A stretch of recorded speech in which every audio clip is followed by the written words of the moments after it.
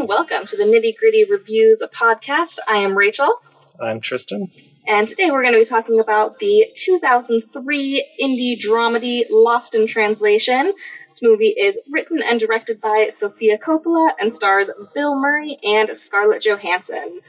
So before we delve into the nitty-gritty of this review by, going through the grid, talking about what works and what doesn't, I wanted to go through and just talk about our memories of this movie, our associations with this movie, especially since it's coming up on its 15th anniversary a little bit later this year. Seems like a good time for some reflection and all that good stuff before we delve in. So on that note, is there anything, any memories that you have, or do you remember the first time you saw it, anything of that nature? I remember watching it. I don't remember when or why, under what circumstances I watched it. So you didn't make me watch it. I guess that was the gist of what I was getting at. I probably just watched it because I had Scarlett Johansson, to be honest. Yeah, and I don't want to get into too much detail because we've got several categories of details coming up. That is true. So I guess to start, I'll say I was kind of in the same boat. I didn't see it in theaters that I recall, but I did see it probably within the first couple of years that it came out. I definitely feel like I was in high school when I first saw this movie, and it's one that I've seen a couple of times since then, and definitely one that has stuck with me as something that I remember liking. But I'm really excited to start going through some of these categories, especially the writing categories, and a little bit of the acting and casting as well, just because my perceptions of this movie have changed pretty wildly from when I first saw it as a naive teenager, particularly naive. I had a fairly, we'll get into it, I guess. I was pretty sheltered, I'll leave it at that, for now at least. And so I think my perception of what was happening in this movie and my idea of what this movie was about has changed with each viewing. And then with that said, I still haven't I'm pretty sure it's been at least 10 years since I've seen this movie. We've been together for about 8, and I don't think I've seen it within that time frame. So at least 8 years probably since I've seen it. So I was pretty excited, and I'm looking forward to delving into some of these categories. On that note, should we delve into some of these categories? Seems like it's time to delve into some of these categories. Alrighty. So the first category of the grid is going to be writing, plot, and genre. So I guess to start off, everything was pretty much in the same realm for me, except for one standout that got higher than everything else. So I guess that was a weird way of introducing it, because before I get into what I gave stuff, was there anything on either the high end or the low end of the scale that was different? Man, I'm really awkward today. I've been watching too many Sofia Coppola interviews. So I think, let me make sure I understand what you're asking. You're asking if, for the category of writing, plot, and genre, are there any outliers? Either really high or really low. Yes. That are worth discussing. Thank you for interpreting my awkwardness. I guess there's one. And this one, some of these categories and subcategories for me were very difficult to place, because I feel like this movie was trying to do a very specific thing, a very almost narrow thing. And if it didn't hit one of your categories, does that mean it's bad, or does that mean it didn't care? Because it wasn't aiming for that. And it feels weird to judge a movie for something it wasn't aiming to be. You can always give something a high score for not needing to do something. I did that a few times. Yeah, that's one way of interpreting it. Sure. I don't really know. But there was one, I guess the lowest thing for me in the writing, plot, and genre category was the character outer goals. And I think that the character outer goals don't really matter for this movie. It's not about chasing money or I mean, it's vaguely kind of sort of there, but it's not the focus. And it seems to me that the times when it is there, like Bill Murray, his character Ben, getting that fax from his wife and then getting the message from his wife about, missing his kid's birthday, but it's okay, he understands or whatever. And we'll get more into that nonsense in the next category, because I have mailing mailing those color swatches and I like burgundy, but whatever you like. Here's a bunch of different shades of burgundy. Oh man. And so, like, yeah, I guess his outer goal is to, like, escape from that, get a break from that. But, I mean, that's not really what it's really, really about. That's just sort of like an excuse. It's sort of like it takes place in Tokyo, but it's not about Tokyo. Right. It takes place within these relationships, existing relationships, but that's not really what it's about. So for that reason, character outer goals got the lowest score for me with only 5 out of 10 points. All right. It was tied for the lowest score for me. And the only note that I have next to it is that the character goals are almost non-existent in this movie.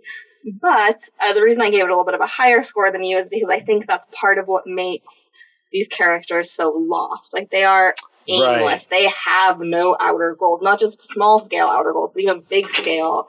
Or maybe that should be reversed, not even big scale, but just small scale. Like, they have Right. no goals. They are lost.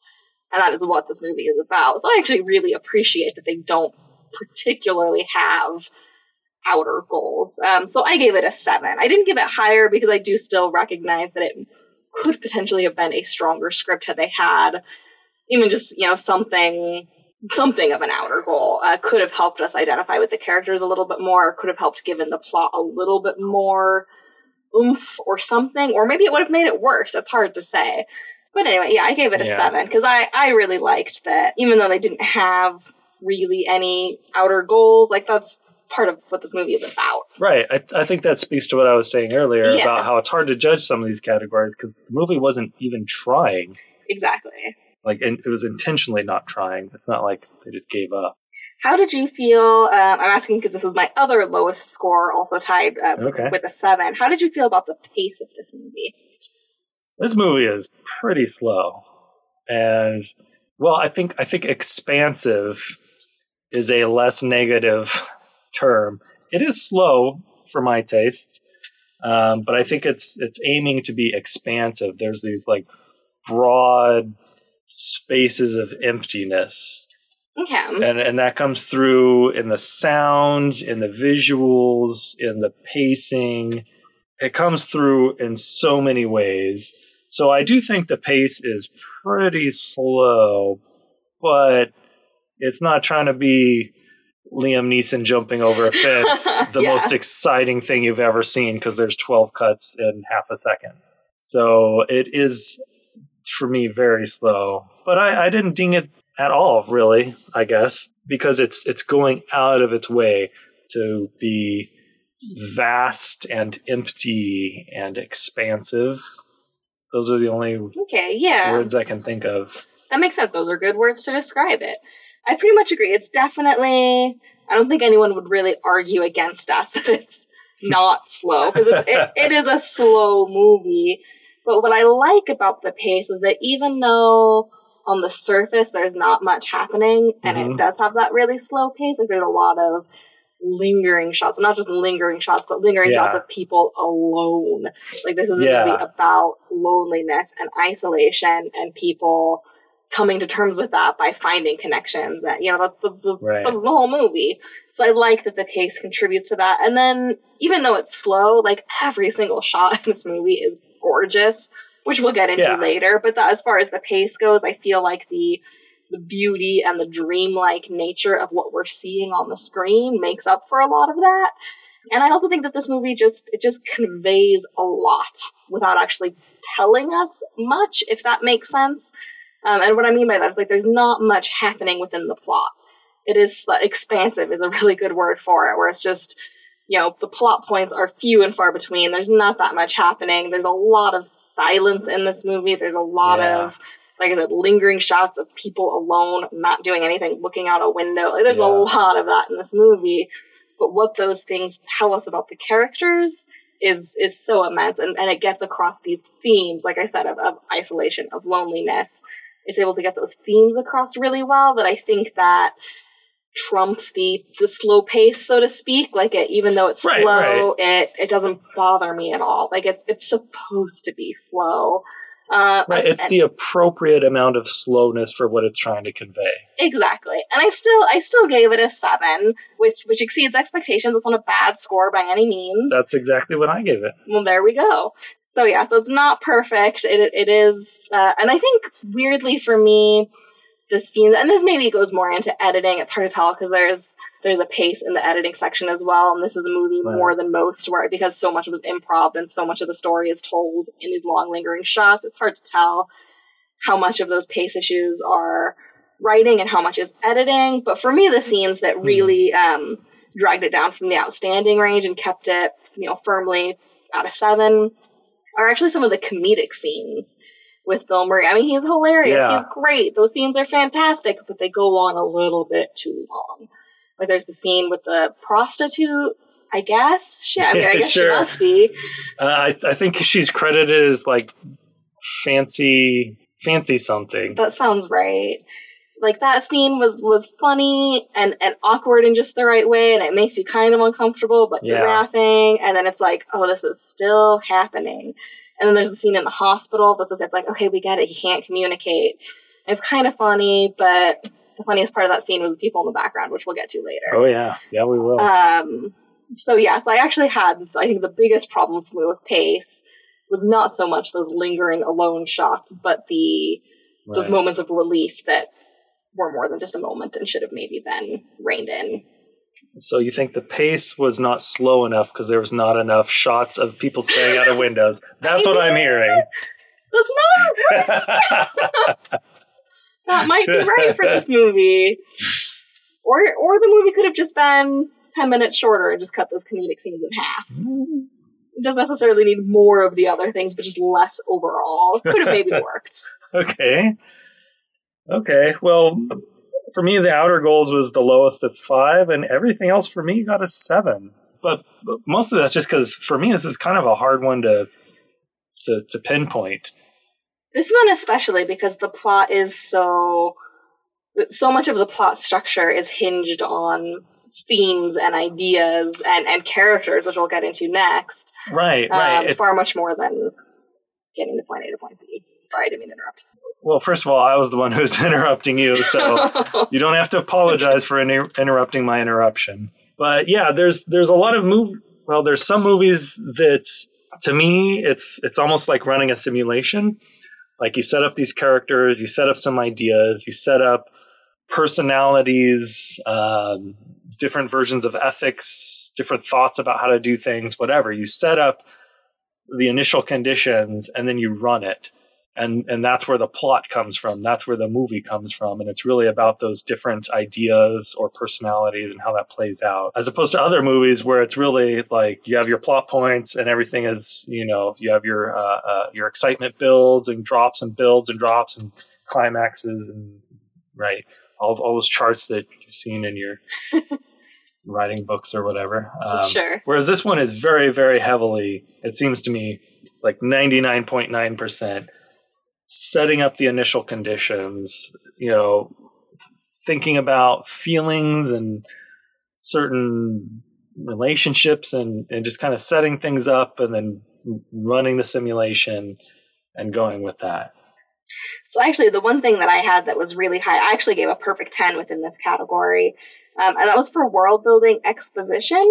Really? There's not a lot of it, which I think is what I like so much. Like, this movie could have gone into great detail, especially with the character exposition of like, oh, here's Bob, here's his wife, here's how long they have all that basic stuff. We know they've been married for 25 years and they have at least 2 kids that are young, which is interesting for how long they've been married. But that's about all we have for information. We don't know why they waited so long to have kids, or if maybe they have 10 kids and that's why they have 2 younger kids. Yeah. Like, we have no idea. There's so much we don't know. And even he cheats on his wife with the lounge singer and with Charlotte, arguably, even though they don't have sex. Like, there's indiscretions happening around every turn, and we don't even have any hint of, is this the first time it's happened? Probably not, but we don't know.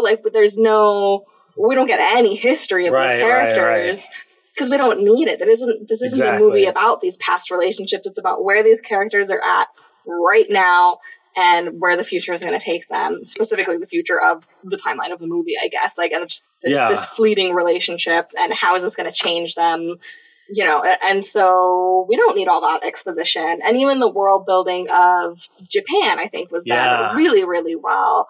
I say as someone who's never been to Japan and certainly never been to Tokyo specifically, like maybe it's completely inaccurate, I don't know, but it seemed like a really good introduction to the city and the culture, and I don't know, we'll get a little bit more into that in characters, because there's we just will. But I just think that my note for this is just that this movie says a lot without telling us much, which I think I already said, but that we know everything we need to know exactly when we need to know it. Like, it's just so in that regard, I thought the exposition and world building was handled perfectly. Literally, I gave it a 10. That's true. And maybe I should bump that up a little bit, because I thought of two different things. One is that I know that sometimes when writers or screenwriters or whatever are making their stories or their character outlines, they'll go into like super detail. Like, when this character was 4 years old, their cat died and that traumatized them. And you know, they prefer watermelon flavored bubblegum and like all these minute details. Watermelon flavored bubblegum. I don't know. Maybe that's the bad guy. That's what Darth Vader liked. Like, go into all these minute details. And I'm betting this movie did not have those details. We'll get into that a little bit more in the next category, because I think I could be wrong, because that's not my strong suit. And you definitely know more about that than I do. I mean, I think you're right in that she did not sit down and write character outlines that were that specific.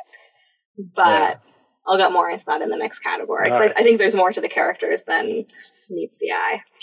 I think there's probably more like emotional depth or something. I don't know. I'm not even sure what that even means, but I said it. The second thing that really hit home as you were talking about it is this movie really is in the here and now. The past, it's there, it exists. The future, that's there, it exists. But it's really here and now. It almost reminds me of like movies about like teenagers during summer when they have their first crush. It's like very much like that. It's Greece and Japan? No, it's not. There you go. It's Greece in Japan. No, I know what you're saying, though, and I think you're absolutely right. So, what was your overall... Well, okay. Before we get to that, you can cut this out. I just didn't want to interrupt you. I wanted to make sure you were done. Because I do have a couple general questions. We don't have to get into, like, super details with this, because I know we've been going on in this category for a little while now. But I just have a couple questions that I'm curious, because this is kind of part of where my differences in perception from my teenage high school self and my 30-year-old self kind of comes in. So first of all, well, I guess not first of all. I guess I really just have one question, and I think it'll branch a pretty wide. It's tossing a pretty wide net. So do you think this movie offers an optimistic or a pessimistic view of modern romance? I asked myself that same thing, and this is going to come up in every single category after this one. This is by far the mopiest movie I think I have ever seen. Well, you need to watch some more independent cinema. No, I don't. I don't like independent. That was awful. That was so snooty. You need to watch more independent cinema. That was me just now. Yeah, that was. But that's how you have to talk about it. Yeah. And oh my God, it's so fucking mopey. I wouldn't count it as mopey, though. Cynical, maybe. It almost had like a Daria vibe, but like if Daria were a real person and a recent college graduate. No, Daria... She's mopey. I love Daria. No, she's like... cynical. She has cynical. I think she has like a quicker wit. There's more energy. That's because she's a high school kid. Wait till she turns 25. I mean, I've met some people who are very pessimistic and very cynical, but they have a lot of energy because, because I didn't expect you to agree quite so full-heartedly. Well, I've met anyway. I'm just kidding. It's fine. I am. But like a lot of the people that I've met who are super cynical are actually deep down frustrated optimists, and so they still have a lot of positive energy. It just comes out really weird. And this movie has maybe at the last 2 minutes has some positive energy, but it's so fucking mopey. Really? And all she does is just sit around the house in her underwear, which even seeing Scarlett Johansson walk around in her underwear can't detract from the fact that this is a mopey movie. Really? The soundtrack is so mopey. Every single category is so mopey all the time. I don't see it that way at all. This is the most mopey movie I have ever seen in my entire life. So I guess what you're saying is you think this is a pessimistic view of modern love. I don't even know. Okay. It's mopey as shit, but then I guess the ending, I guess that's a positive ending. So I don't know. I think it's all about the ending, and I don't know about the ending. So you talked a lot about Scarlett Johansson's character being mopey. Do you feel like Bill Murray's character is also mopey? Oh, yeah. Okay. Well, maybe mopey is less appropriate, although maybe that's just because he's an old guy. But what's the phrase, tragicomic? Yeah. I think he really started that with Rushmore, the Wes Anderson film from 98 or so. I thought it was 99, but yeah, somewhere in the late 90s. And he definitely hits that 100% with this movie as well. And yeah, I guess he's pretty mopey too, because he's just kind of moping about his wife and kids and just like sitting in a bathtub by himself, moping about some shit, and then sitting on the bed moping about some other shit. All right. So then let me ask, I wasn't planning on asking this question, but that wasn't the... I know. I can't answer your question for sure. I don't know if it's... I think it all depends on the ending. Like, maybe life is just a bunch of shit, but relationships are the lotus petal that is grown in the muck and the mud and has a beautiful flower. Maybe it's like that. So it's mopey, but it's positive, or maybe it isn't. I've been thinking about it for a while, and I haven't made up my mind. I don't know. All right. So then another question then is, how would you categorize this movie? Would you consider this I've heard it called a romantic comedy. I've heard it called post-romantic cinema, which I'm not entirely positive what that means. I think you can just put post in front of anything.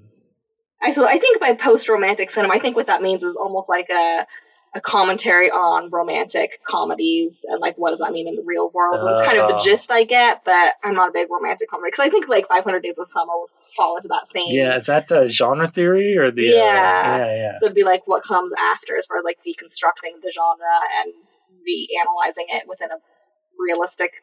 I don't know. I'm making things up now, but anyway. So I've heard it described as that, or just a romantic film, a love story. Like, how would you? Other than mopey, we've well established you consider this movie mopey.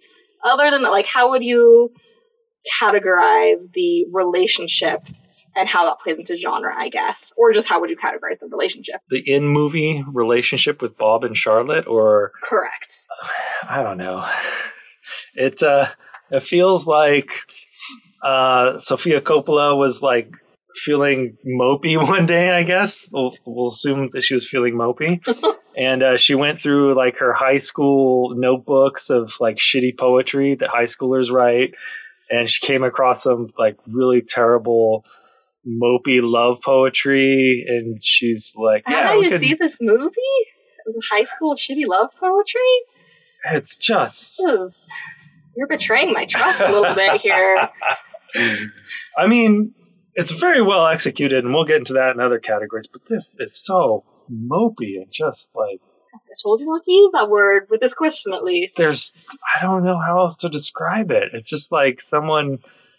I don't know. I saw the interviews with Sofia Coppola, and I half expected like a 17-year-old like dressed in black, mumbling and staring at their feet the whole time. I do think I don't know how she is now, but at that stage, it seemed very much like she was in a state of arrested development. Yeah. Like stuck at 18. And this movie, I think that really comes through to me. Oh, at least that's how I feel. We'll get more into that in the next category. I don't mean to keep like stopping you from talking and be like, next category, we'll get to it. No, I mean, these are themes that run through every single category, which is one of the reasons why this movie's so good, because everything lines up perfectly, right?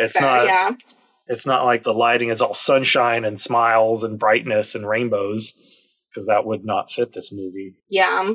All right. So the reason I asked, well, first of all, I was just curious about your your thoughts on as far as if it was optimistic or pessimistic and how you would categorize the relationship. Because I know for me, like when I saw this movie in high school, if you had asked me those questions in high school, I, first of all, just asking, do you think this is an optimistic or a pessimistic view on modern love? Like just that question, I think would have like broken my brain, because I would have sworn on everything I held dear that this was not a love story. This is a story about two people finding a friendship, and that's it. Yeah. But I think as an adult, but there's not always a clear boundary between that and love.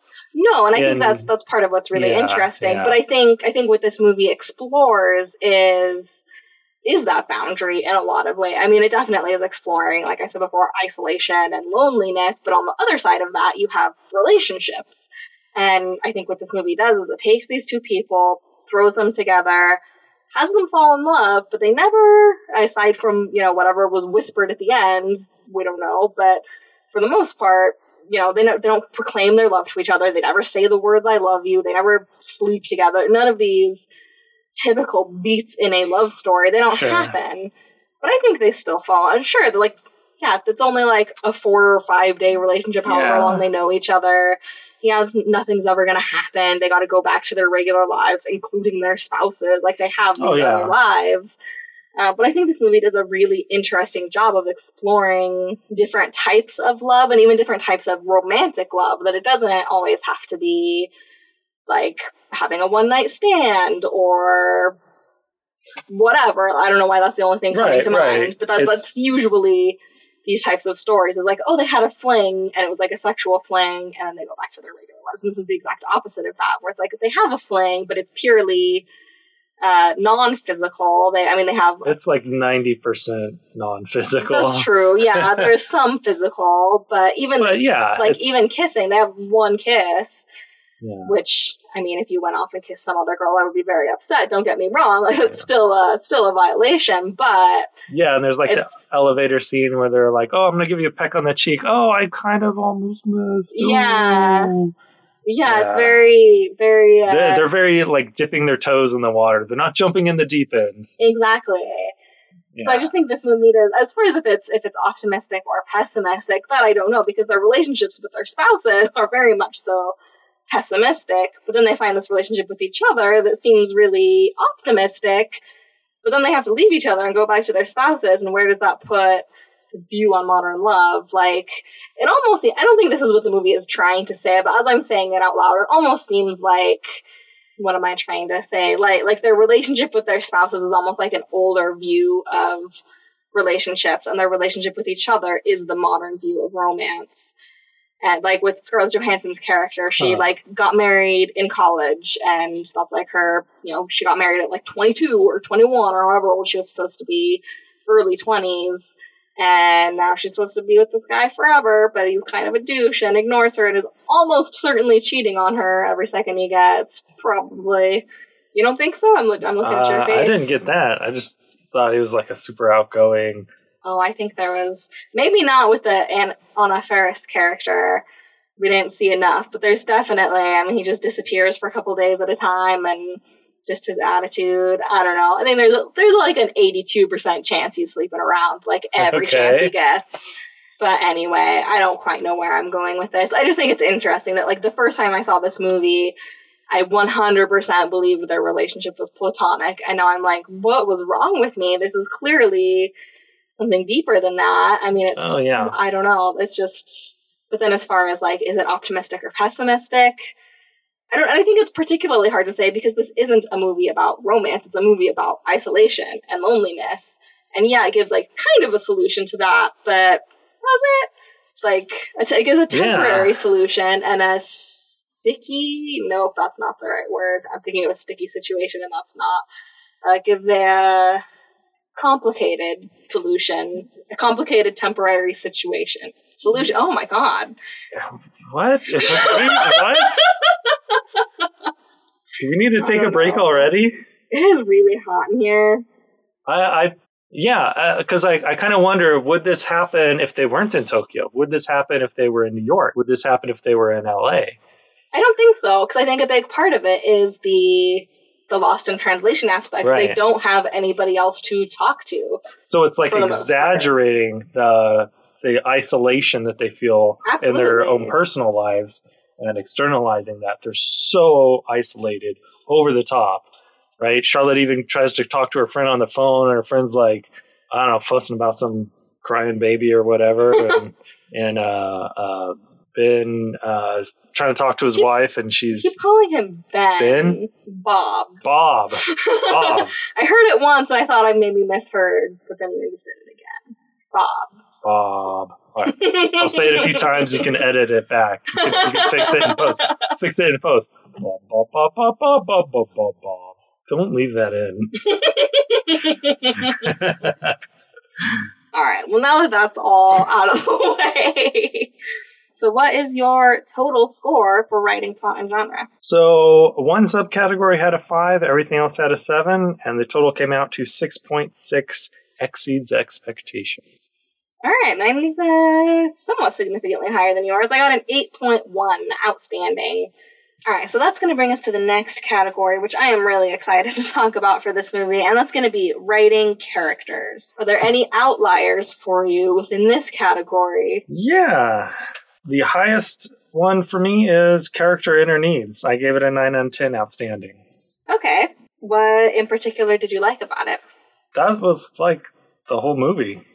Yeah, fair enough. So first of all, yeah, that's one thing. It's the whole movie. And secondly, I think it did a good job of sort of portraying it and conveying what those inner needs are without explicitly saying it. Like one of my favorite jokes in Futurama is when the robot devil says, "You can't have characters say what they feel. That makes me angry." Yeah, that's a great joke. And this movie did a really good job of avoiding that, I think. Even when they're talking to each other about their relationships, neither of one of them says, well, no, it's kind of shitty. I really wish there was someone else who was a better match for me. So I think that's really interesting it seems to me that's such a huge focus of the movie. And you don't have the characters just blurting it out. I agree. I actually gave character inner needs a perfect 10 out of 10.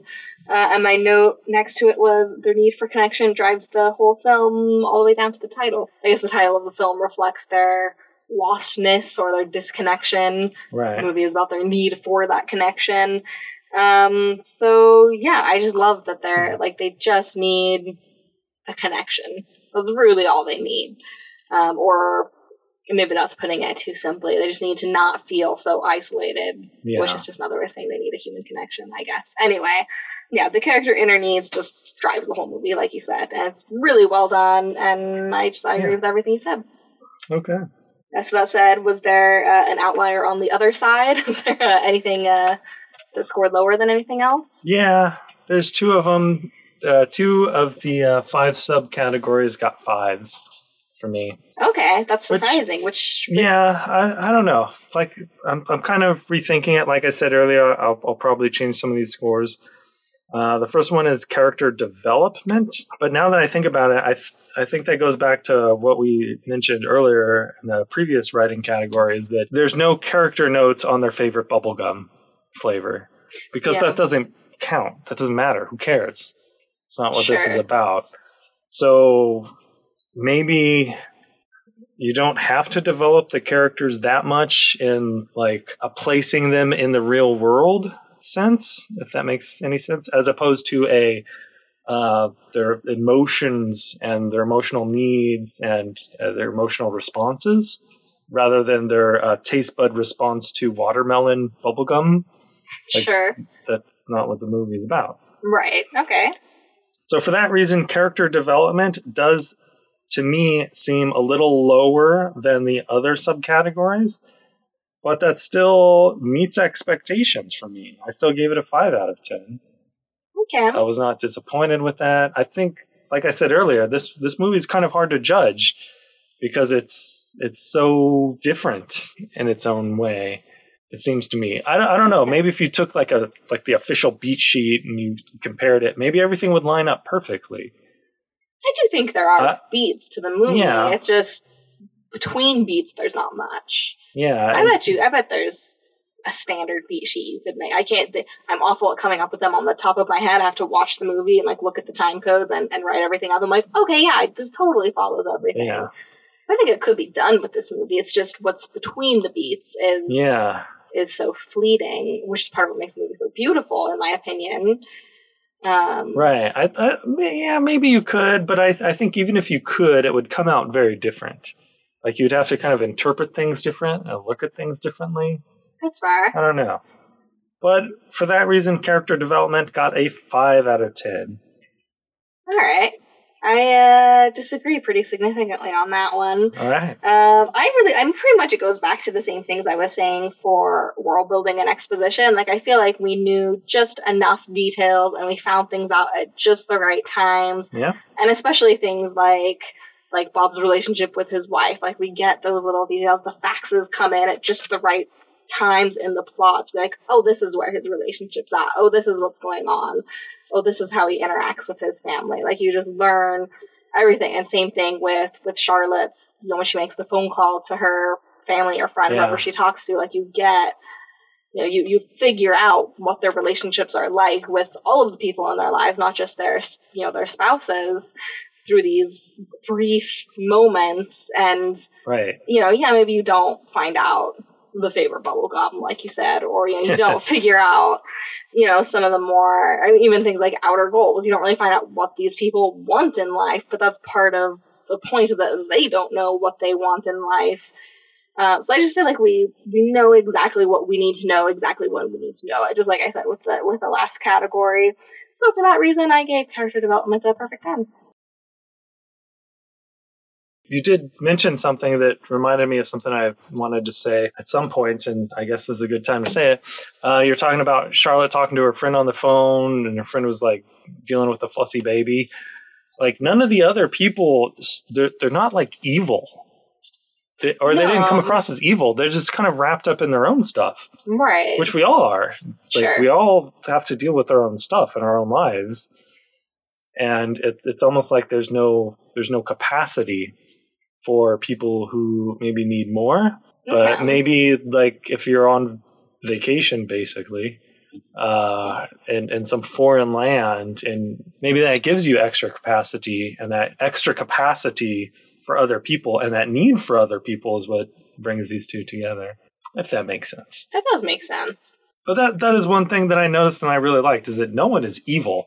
There's no antagonist. Yeah. Which I always think is interesting when a movie has no clear antagonist or even protagonist. Like, these are just people. Well, they're still protagonists. It's just the main character. They might not be heroes. Yeah. That does come to an interesting point. I'm mentioning this question because we just watched, before we started recording this, we watched a interview that Charlie Rose did with Sofia Coppola when this movie first came out.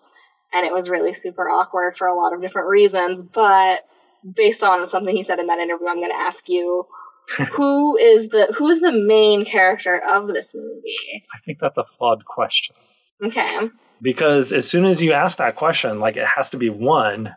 Like, how do you decide? Is it which actor was paid the most? Is it who has the most screen time? Is it who has the most dialogue? Let me rephrase that. Who is the main character or characters? Or who's the protagonist or protagonist? Well, I mean, I think it's pretty obvious that Bob and Charlotte are the main characters, but then you could get kind of loosey-goosey with it and say, like, oh, Tokyo is the main character, or Feelings are the main character. But no, it's those two. You think they're joint main characters? I think they're basically equal, yeah. Okay, because I do too. And I'm asking... That interview was awful. If anybody wants some cringe-worthy moments, Sofia Coppola says some great stuff. It was worth listening to or watching for that. But man, it was awkward. It was on the DVD, which is how I ended up stumbling upon it. Or no, it wasn't. It was on YouTube. Anyway, Charlie Rose and Sofia Coppola. Yeah, talking about Lost in Translation.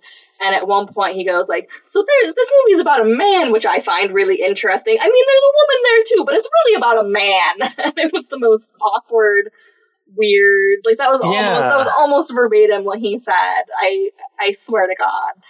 And it's like, what movie did you watch? This is clearly a movie about a man and a woman. Right. Like, what movie? Oh man, I find him so creepy. Anyway, that's...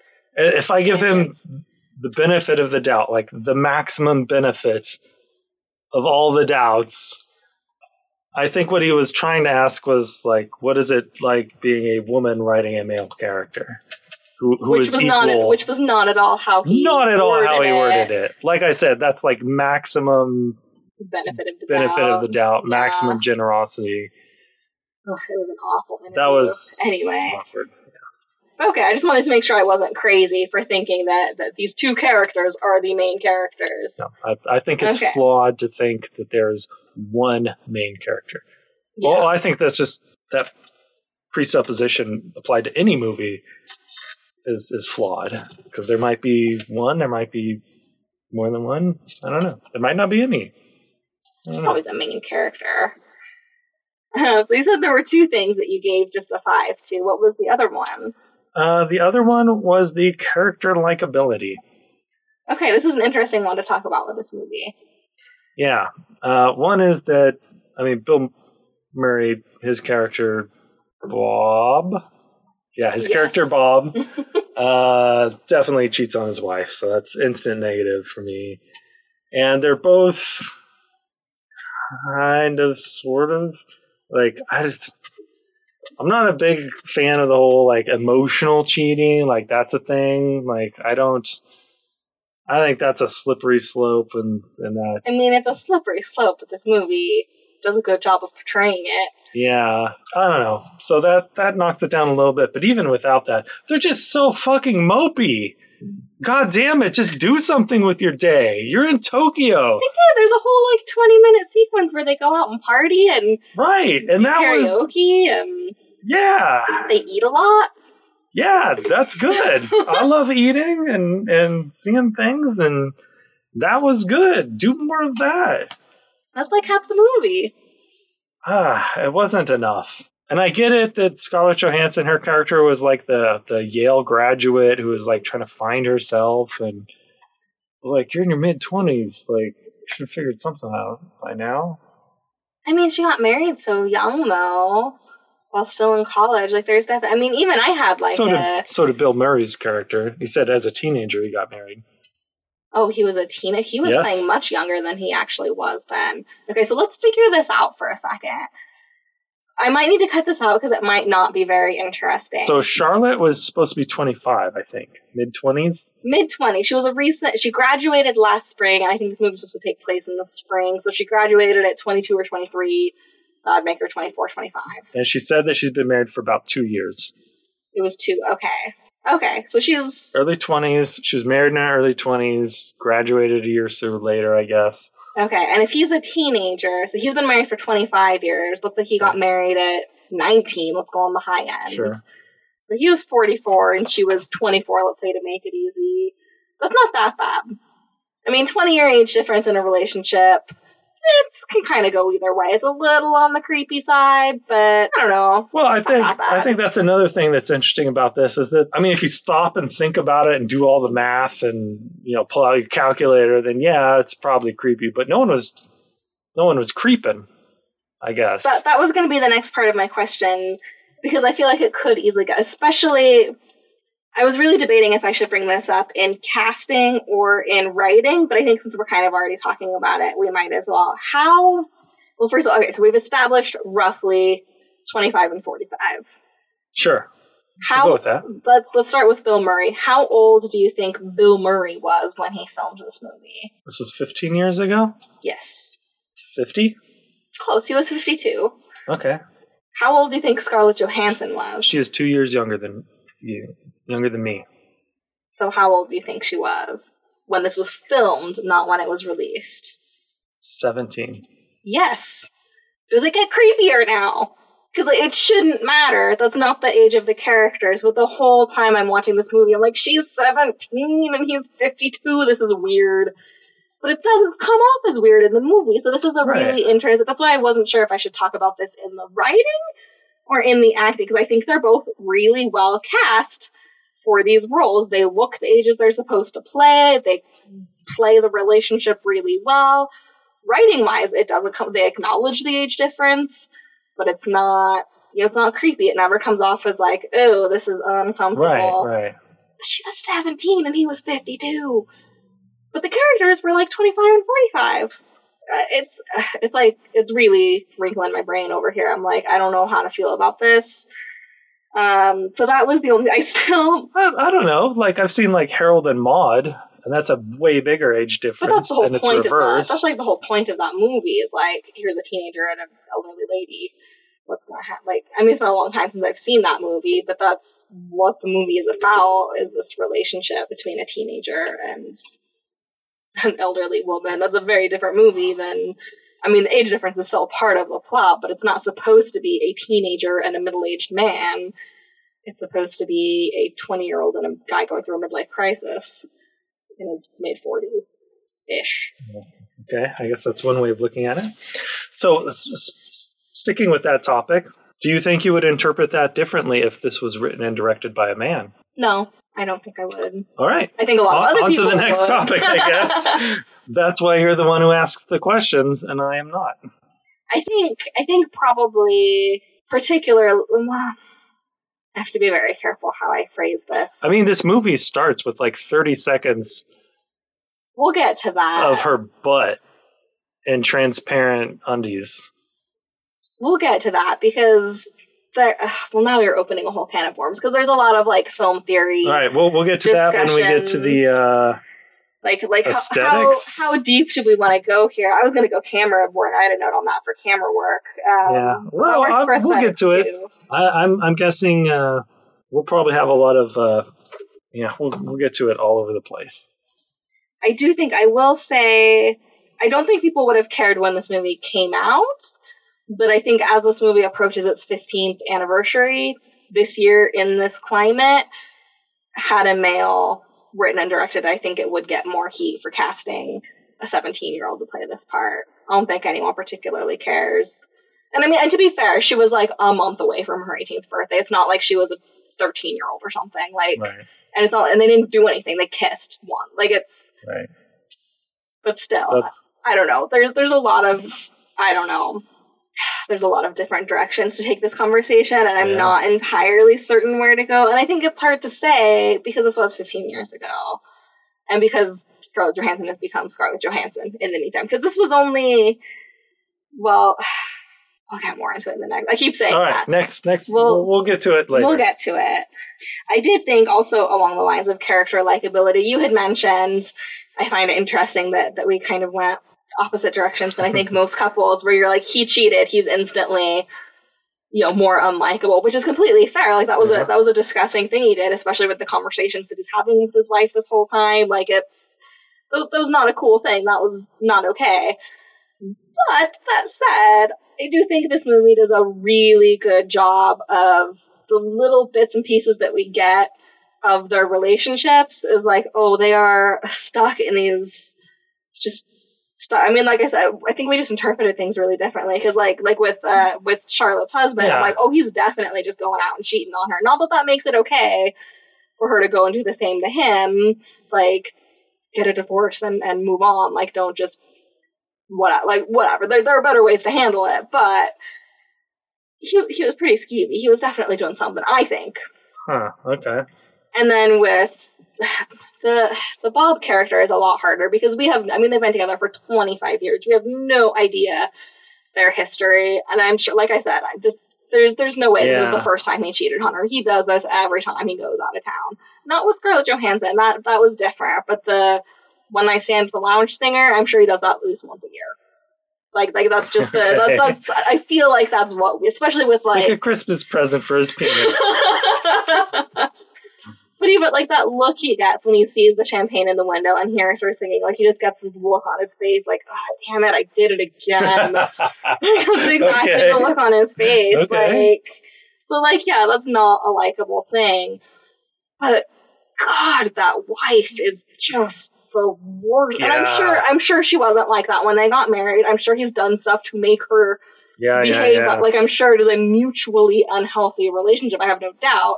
I'm like acting like they're real people, and this is like I'm not taking sides. They're both my friends, but she was like that note, like, oh, you forgot his birthday. I'm sure he'll understand. Like, did you not talk to him about this? He's your presumably he's a young kid, And then like, oh god, what were some of the like every single interaction with her is just like, God damn it, bitch, calm the fuck down. Right? God, and the worst when he's like, oh, I think I want to take care of myself. I really like the way, like, the Japanese diet. Can we, like, maybe integrate some of that? Like, oh, if you like it so much, why don't you just stay there? It's like, yeah, why don't you just stay there? I mean, he's got the kids. So, like, I think doesn't say this in the movie, but I think it seems kind of clear at least that, like, they're staying together for the kids, and I'm sure she's staying together with him because of the money. I'm sure, he's getting $2 million to turn right and be enthusiastic to the camera or whatever. But yeah, you mentioned that they're stuck, and I think Charlotte actually uses that exact word. Yeah. In that scene that's like cameras like top down on the bed. Mm-hmm. I think she even says like she's stuck. Yeah. I think she means stuck in life, but definitely in the relationship. Oh yeah, I mean, I think for her, I mean, her life is her relationship at this stage in her life. Like, she's finished with college. Yeah. Now what? She doesn't have a job. She doesn't know what she wants to do with her life. She's just following her husband around the world while he runs off and does who knows what. Ideally, just work, but he's still leaving her alone. Yeah, does who? But yeah, so I think stuck in a relationship and stuck in life for her in this stage of her life is the same thing. I think she's just like, what do you do? Yeah. So I do think, even though it's like Bob's character was definitely had his unlikable moments, like, I feel like this movie did a good job of like, okay, this wasn't a good thing that he did, but you can see the circumstances of his life that drove him to it. Does not make it okay, doesn't make it acceptable, but you can understand it and be like, okay, that was the wrong thing to do, and not even the wrong thing done for the right reasons. It was just wrong. And yet, it's like, but I get it, I guess. Yeah. Mm-hmm. I think the movie did do a good job of that. Yeah. And especially, I mean, the movie, honestly, probably went a little over the top in making the wife a bitch. Like, I think Scarlett Johansson's husband, Charlotte's husband, I think the movie did a better job of being a little bit more so. I mean, like, we had very different interpretations of that character, where I'm like, oh yeah, he's definitely running around, and you're like, he just seems like a busy guy. Either of those could be true. Like, it's left a little bit more open. Whereas with the wife character, it's like, God, she's just a bitch. Like, I think I even said that at one point in the movie, where I was just like, simmer down, bitch. And I feel like I don't throw that word around that's easily, but what you would say. Yeah. But she was just, which the movie needed, because otherwise he would be unlikable. But it also, I think, plays to Bill Murray's strengths, as playing that kind of almost like weary, like beaten down. Oh yeah, the tragicomic, like you said earlier, or just tragic at times. Yeah. Man, if only we could talk about casting sometime. I know, we'll get to it. There's still... Yeah, man, there's so much to talk about. Yeah. What were the outliers for the writing and characters? So it's funny you ask. I originally gave everything perfect 10s for this category. I mean, this is definitely a movie. This is a character study film that thrives on these characters. But after talking about it, with the conversation we just wrapped up about character likability, I did knock it down to a 9.5, largely because of what I was saying about the wife character being a little too over the top to compensate for Bob's unlikable actions. That could have been a little bit more subtle. I don't know. Maybe they could have just dropped one of those scenes with her or something, because it was a little... it didn't bother me at first, and then in hindsight, it's bothering me. So I knocked out, I gave it a 9.5, which I guess is my outlier for worst. Oh my god, that's so terrible. So let's talk a little bit. There are a couple of things. I know we've been talking for a little while about this already, but the writing categories for this movie are going to be pretty dense, just because there's a lot. There's not a lot going on, but a lot to talk about because of the... Yeah, that's strange. There's so little plot, and honestly, I think less dialogue than most movies have, maybe. That was going to be my next thing, is just let's talk about the dialogue a little bit. It's so weird. Because there's definitely, like, the dialogue is sparse, to say the least. Like, there is not much dialogue, and half the dialogue that's in the movie was ad-libbed, particularly Bill Murray's scene. Like, the photo shoot, I'm pretty sure all of that was ad-libbed. When he's shooting the commercial, I think a lot of that was ad-libbed. Like, a lot of his scenes, the scene with the prostitute, I'm pretty sure a lot of that was ad-libbed. Like, that was one of the reasons Sofia Coppola wanted to cast Bill Murray, is she's like, he can bring something to the table that I can't, or whatever. I don't know if the words are enough, but, you know, like, he can bring something to this. Yeah, I think we talked a bit about this earlier, and I think I said something like, well, Bill Murray's going to improvise. Yeah. And if you try to stop that, then first of all, you're an idiot, and secondly, you're going to have a shitty movie. Right. You have to exploit that. That has a negative connotation, just but take advantage of it. Take advantage, I guess that has a little bit of a negative too, but you have to make the best of that. As if there's a worse of that. Yeah. Yeah, I agree. There's not a lot of dialogue, and most of it, like, I don't have a chart, like a diagram or whatever, but I'm guessing a large percentage of it is Bill Murray just improvising in the more comedic scenes that don't really play into the heaviness of the emotional connection and the whole downer of it all. It's not a downer movie. I find this to be a really uplifting movie. It's about the beauty of connection. Oh, I don't think it's mopey at all. Whatever. So on the note of the sparse dialogue, I do think it is worth talking about. I don't want to talk too much about it because it's talked about so much, and I think it's ignoring some of the stronger aspects of this movie. But let's talk just a little bit about the whisper at the end. I don't even really want to ask, like, what do you think he said? Because, like, does it matter? I don't think it does.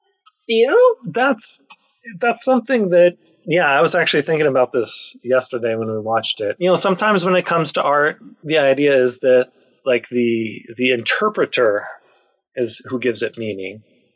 And it's your interpretation.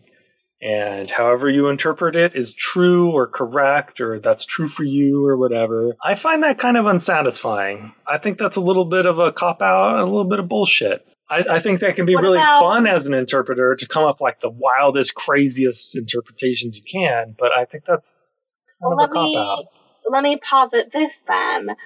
Do you think that moment requires an interpretation, or can it just stand alone?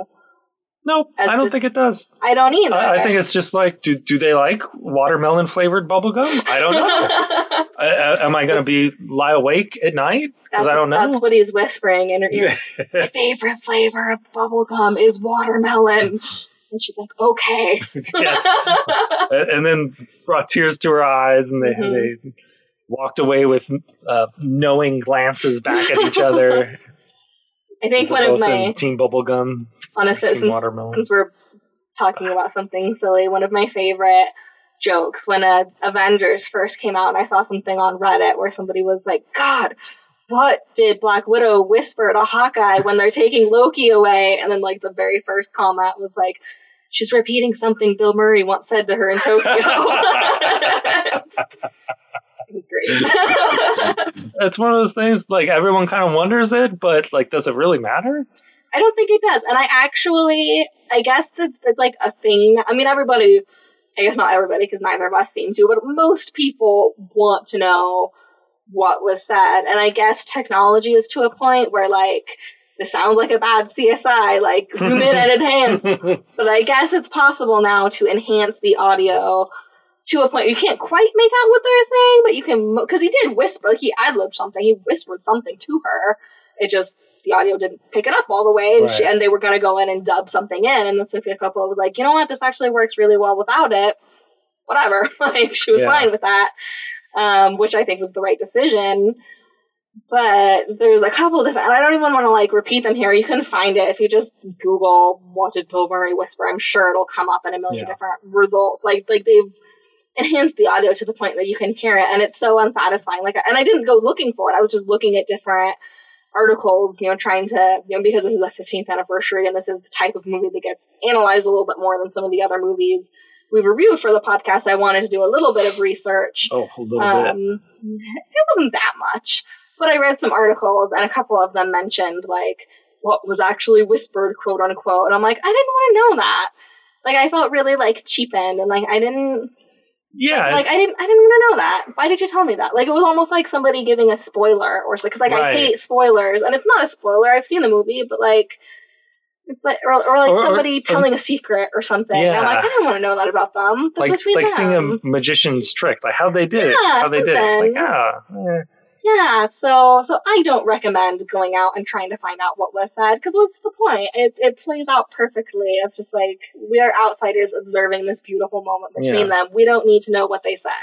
It sounds a little ridiculous, and I realize that, but I feel like fictional characters deserve some privacy if that was the intent of the movie. Okay. And I really feel like in that moment, those characters deserve their privacy. They were having a private moment that we observed from the outside, and that's all we get. And I feel like that's okay. That's neat. And I feel like these people, like, taking the audio and enhancing it and be like, oh, here's what was really said. I'm like, no, you just broke their privacy. I didn't want to know that. That's neat. That's a neat way of looking at it. That's how I see it. Because I was, like, really, like, offended is a harsh word. I don't know that I was necessarily offended when I read it, but it was just, like somebody whispering about, like, a friend of mine behind their back. And I'm just like, why would you tell me that? It's slightly taboo. Yeah. Yeah, okay, I get didn't want to know that. That's neat. That's a neat way of looking at it. To me, it sort of seemed like taking this in a completely different direction, like horror movies or like Jaws, the movie. Like, you don't need to see the monster to be afraid of it. And showing the monster are you afraid of love? Cheapens it. I feel I should know. Don't worry about it. It's like one of those things, like, if 30 seconds into the monster movie, you have the monster jumping on screen with, like, all the lights on them. Like, where do you go from there? What is, like, you spoiled it. So I think it's very similar. And maybe we're actually saying the same thing, maybe in a different direction. Yeah, okay. But it was like we've also reviewed some X-Files, and like one of the things that comes up is, like, it's kind of neat to not see the bad guy, to be a little, like, you're creeped out, but you don't see them. Yeah. And so this is, like, almost the opposite. Like, you feel the positive emotions without really seeing and hearing the reason for it. You kind of fill in the blank with your own imagination, which is always going to be more personal than whatever Bill Murray is whispering to Scarlett Johansson on a busy Tokyo street. I have two things to add. So the first is, you had talked in the last category a little bit, and I was like, no, we'll get to it. You had talked a little bit about, how these characters, Sofia Coppola probably didn't sit down and write character sheets. The characters didn't develop in that way. Mm-hmm. And I think it's really interesting to note. Normally I kind of roll my eyes at this kind of thing, but she's been very open about explaining her inspirations for the movie, and it seems pretty cut and paste that this is exactly what happened, because she said it's exactly what happened. Yeah. This movie is very, not autobiographical, but very, very much so based on real people. Like, this is very much so, Charlotte is Sofia Coppola. Okay. Like, she's blatantly writing her own experiences into that character. I don't know where Bill Murray fits, if he fits at all, if it's just a fantasy. She did seem to have quite a crush on him and all the special features. Yeah. So, I don't know. But I don't know where that character fits in. But then, like, this is where it gets really interesting. To me, at least. I don't normally care about this kind of stuff. Like, people try to apply the same kind of thing to, like, Greta Gerwig and Lady Bird. And I'm like, it's semi-autobiographical. That's good enough. Like, that's all I need to know. Yeah. But this movie gets, like, so specific and so interesting because Sofia Coppola was married to Spike Jonze, who directed her and a bunch of other, like, directed Being John Malkovich. Like, he's done some very, wow. Yeah, very, very different, very, very unique style. He's very talented. He's one of my favorite directors, even though he hasn't directed much. He's done a lot more music videos than movies. But she was married to him when she made this movie. And I'm kind of going in two different directions here. So the character of, like, the photographer husband was very much so based on Spike Jonze. Okay. Like, she was in this marriage and he was off doing his own thing. She was off doing her own thing. She felt very alone. Like, and she was still married to him when this movie came out, but divorced him by the time it was, like, in theaters. Like, it didn't Okay. Didn't last. Did not help maintain the marriage. I'm imagining not. Although he was like in Tokyo, not filming, but he was like with her when she was like setting up shop or whatever for the movie. So I don't know. But anyway, what I find particularly interesting, do you know what Spike Jonze was working on while she was working on Lost in Translation? Spike Jonze, who did Being John Malkovich in 1999, bunch of music videos, eventually did Her, which we're going to review next week because it's often seen as like a companion piece to or a response to this movie. Do you know what he was working on? I do not. Jackass. The TV show Jackass, which he co-created. What? Yeah. What? Yeah. Oh. So I imagine that's got to play into this movie somehow, as far as that character goes and his personality. And wow. Yeah. I've got to look up his body of work. It's interesting. I'm not gonna lie. The movies he's done that I've seen, I don't even think I've seen all of them, but his movies are phenomenal, including Her, which was his writer debut. Like, he directed it, and that was his script debut, and it like won the Oscar, and it's a beautiful movie. I can't wait to talk about it. But then he also did a bunch of like skateboarding videos and Jackass. Like, wow, he's an interesting guy. Really interesting. Not that there's anything wrong with skateboarding videos or Jackass. It's just very, very different from Being John Malkovich and Her. People have depth, I guess. Who would have thought? But anyway, and another interesting thing, a lot of people, and this is where it starts to get to where I'm like, do I care? I don't know. But a lot of people say that the Anna Faris character, the like ditzy blonde actress, like, oh, well, that's clearly based on Cameron Diaz because Spike Jonze worked with Cameron Diaz on Being John Malkovich, and a year later she wanted to do Charlie's Angels, which seems like a pretty close parody of what the Anna Faris character it does. is portraying, and seems like a pretty close match personality-wise, but Sofia Coppola denies it. She's like, no, it's just a generic stock character, and I'm not sure if she's lying because she doesn't want to burn bridges with anybody, because it's not a particularly positive portrayal of a character, or if it was completely accidental, she didn't even realize she was doing it. I think either are likely, but I think there's a connection there.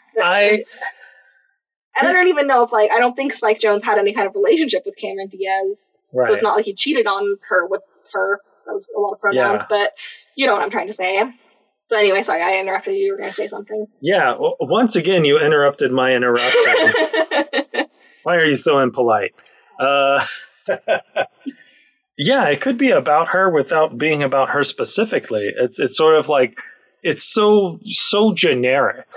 The hot blonde in some sort of action karate motorcycle gun movie, that's pretty freaking generic. And then like Cameron Diaz playing that at this time in history, yeah.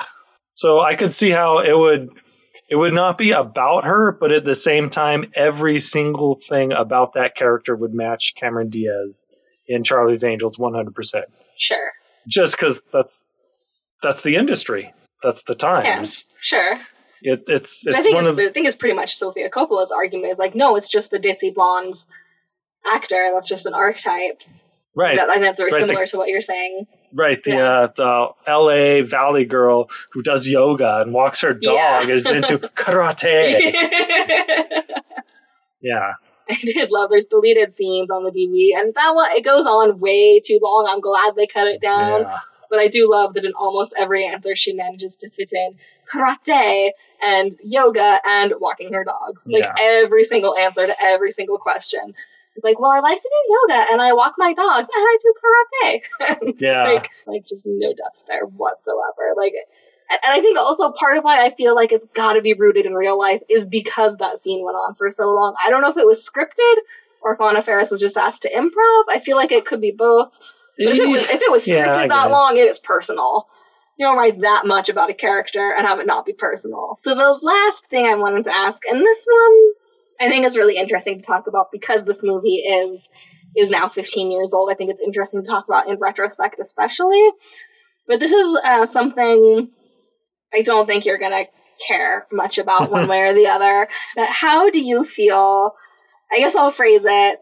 kind of openly like I did in the last category, do you feel like Japan and the Japanese culture was portrayed positively or the butt of the joke through the whole movie? Or both, I guess. How do you feel? Well, I don't know about positive. I don't think it was the butt of the joke. When I watched it, I saw that it was a fish out of water story in a lot of ways. Maybe it's Japan, maybe it's Nigeria, maybe it's Berlin.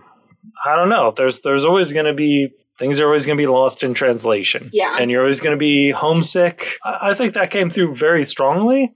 I don't know about being portrayed positively. I think that was your question. Yeah. I mean, they didn't mention that this is a society that has almost no crime. Yeah. Like I don't know how do you portray that positively? Do you just have someone citing statistics? I guess by positive, I don't necessarily mean that type of positive portrayal. I guess I mean like a place you want to go to or live in, or these are good people, they're the good guys. I guess it just goes back to were they just the butt of the joke, or were they more of a prop than characters? Is a phrase that I've used. I've heard of described. Yeah. I don't think so. Or if they are the butt of the joke, they're the butt of the joke as much as any other culture is. Okay, that's interesting. Because that's kind of how I read it too. And I should be clear. I'm saying this having never visited Japan. I have no Japanese heritage. I don't know much about Japanese culture. So pure outsider point of view here. But it did seem very much like I feel like the same story could be told about two Japanese people coming to New York. Oh, yeah. And the New Yorkers would be portrayed as, I guess, just different is the word I'm looking for. Just culture shock. Yeah, definitely. Where I kept thinking throughout the whole movie, I don't know why I kept thinking this, well, other than because this is me we're talking about, but I kept thinking like, I feel like this is probably kind of similar to what like ABBA felt when they were touring in America or something. That was the example that kept popping into my head. Like I feel like yes, Japan and Japanese culture maybe was used more as a prop than as developed characters, but I feel like because this is a fish out of water story about people who can't communicate in the culture they're embedded in, who can't Right. Can't get to know these people on a more personal level because they can't communicate with these people, that regardless of what two cultures you're comparing and contrasting, you're going to have kind of stereotypes or archetypes or whatever the case may be. Sure. And I also think, so I read a handful of reviews from Japanese people, whether they be people who were living in Japan at the time or Japanese American or whatever the case may be. It was a variety of different people with Japanese heritage writing about this movie, and the reviews were pretty negative across the board in 2003 because of the representation of the Japanese culture and portraying it. One of the most common things I heard was that this movie shows things like the temples and the flower arrangements, things like that are have more ancient traditions. Sure. And they portrayed that in a really positive light, but then portrayed everyone else in Japan as very sexual and very very into video games and things like that. And it was like they had forsaken their tradition to go this other more worldly route. What? I mean, this I'm talking about this is the Japanese perspective of this movie in 2003. I'm specifying the in 2003 because I think America has changed in the last 15 years to the point where the differences aren't as pronounced. It's not like, oh, look at all these crazy different people doing different kinds of things. It's like, this really seems pretty much exactly like what you would see in a lot of places in America. Even the talk show that was going out of its way to be like, this is so out there. I'm like, if you've seen YouTube, there are so many, and they get celebrities. It's not like this is just random YouTube channels doing whatever. Like, they get celebrity guests and do weird things, and it's not that much different, but it's American. So I feel like maybe that's clouding the perspective that like these, what was considered archetypical Japanese characters or stereotypical Japanese characters in 2003 don't seem so specifically Japanese now. To an outsider looking in, again, never been to Japan, not super familiar with the culture, but it just seemed like as an American watching this movie in 2018, They're just kind of like, these characters don't seem that outlandish. They don't seem that different than a New Yorker or even someone in Sacramento. It's just that they can't communicate. There's just a communication barrier. Yeah, that's what... And I don't know, because, I was 15 in 2003. Like, I was a teenager. I wasn't thinking about the world at all, really. I was a teenager. I was in high school. I was thinking about myself, probably, Yeah, right. So I don't know what the cultural differences were like then versus now. I don't know. It's just something to consider. Like, for as much critical acclaim as this movie got, pretty much across the board, anybody with Japanese heritage who is familiar with the culture and spent time in Japan who watched this movie, I had some, not necessarily across the board saying the movie was awful, although some of them did, but there were definitely some complaints about the way the Japanese culture was portrayed, so I thought it was worth talking about. But having never been to Japan and having limited knowledge of the culture, I don't know how much farther we can really get in this discussion, but I thought it was worth talking about. Alright, so all that said, I guess it's finally time to wrap up this category, unless there is anything else you would like to add. Nah, I'm good. Alright, what was your total score for writing characters? Holy shit, we're only on the second category? Yeah. 6.6 exceeds expectations, just like the previous category. Alright, I gave it a 9.9. It was almost perfect. It was just that character likability that after talking about it, I realized I couldn't quite give it a perfect. Yeah. Because it was almost a perfect 10 and everything. That was my original score, but I knocked down character likability. Alright, so that is going to bring us to the next category, which I think we've actually already talked a decent amount about, so maybe we won't have too much to say. I hope we talked about everything, because we said a lot of words so far. So that's going to be acting and casting. I have 2 categories that got a 10 and 3 categories that got an 8. So let me tell you about my only subcategory that got a perfect 10. In the whole movie? In the whole movie. Wow, okay. Face acting? It is face acting. I didn't mean to spoil it for you, but your pause was a little long. Because I was waiting for you to complete my... Sandwiches? Yes! That is actually what I was thinking of. Oh, man, that was good. Yes, face acting. First of all, Scarlett Johansson, immediately, on a scale of 1 to 10, +2, which is bonkers. I don't give +2s. Especially at 17. Yeah. I think this was only the second movie she filmed. Ghost World came out first, and I could be wrong about the order of filming. She might have filmed Ghost World first, and it just hadn't come out yet when they filmed it. Okay, yeah, she looks maybe a little younger, about the same age in Ghost World, yeah. She looks like the same exact now. She's not aged. Yeah, pretty close. Yeah, Scarlett Johansson, man, her face acting, she just nails it right out of the gate. Like I said, if it has Scarlett Johansson and it has her face, +2 out of 10. So her is going to be an interesting one to talk about next week. Yeah. Yeah, well, man, we've had so many of her movies just lined up. It wasn't intentional. It just worked out that way. I'm not sorry about it. No, you don't have to apologize for your crush on Scarlett Johansson.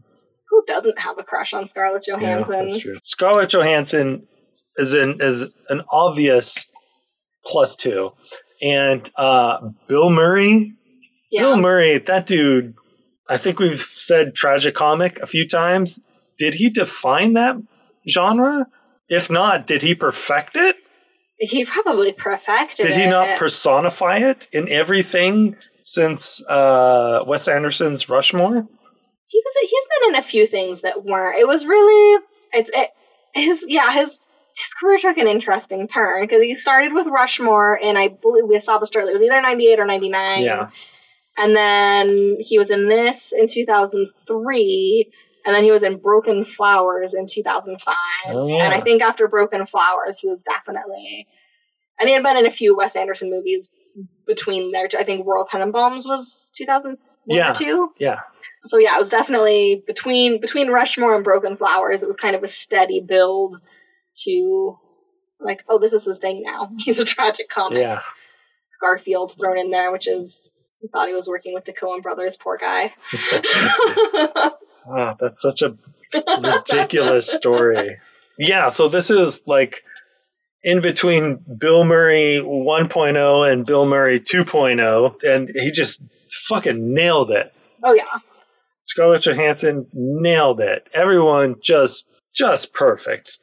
Yeah. If this movie does not get a 10 out of 10 of face acting, then I don't know what face acting is. Or I don't know what the number 10 is. Well, I also gave it 10, so you don't have to question semantics. All right, okay. So we agree on that. What are the lowest subcategories? Or do you want to talk more about face acting?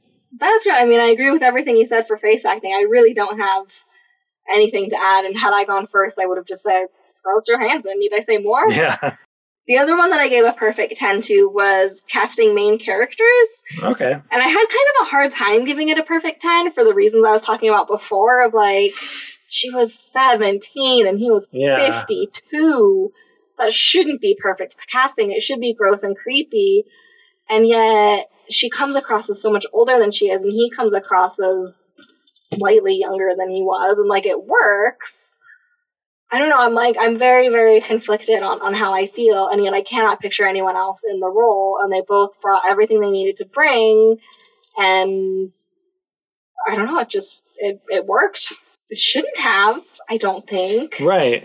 I do think it's also interesting to note that as of the recording of this review, at least, and probably this is going to be true for quite a while longer, this is actually Bill Murray's only Oscar-nominated performance to date. What? Yeah. Really? Dude, he's been... When was his first movie? In the 70s? Early 80s? 80s, I'm sure, but he did comedy until Rushmore. Academy hates comedies. Fucking Academy. Yeah. On that note, is there anything else you want to add for acting casting, or should we give our final scores? Other than that perfect 10 for face acting, nothing really stood out for me. All right. What was your final score then? Acting and casting got an 8.4. Outstanding. All right, that's actually pretty close to mine this time. I gave it an 8.8. Outstanding. So, what did you think of the cinematography lighting? I really like the lighting throughout this movie. I think it is just phenomenal and some of the most beautiful ever, I think. I definitely, I gave perfect 10s to both mood and beauty. I think that just throughout the whole movie, in those two categories especially, it just does a perfect job of getting you to feel exactly what you need to feel through just the look of the shot.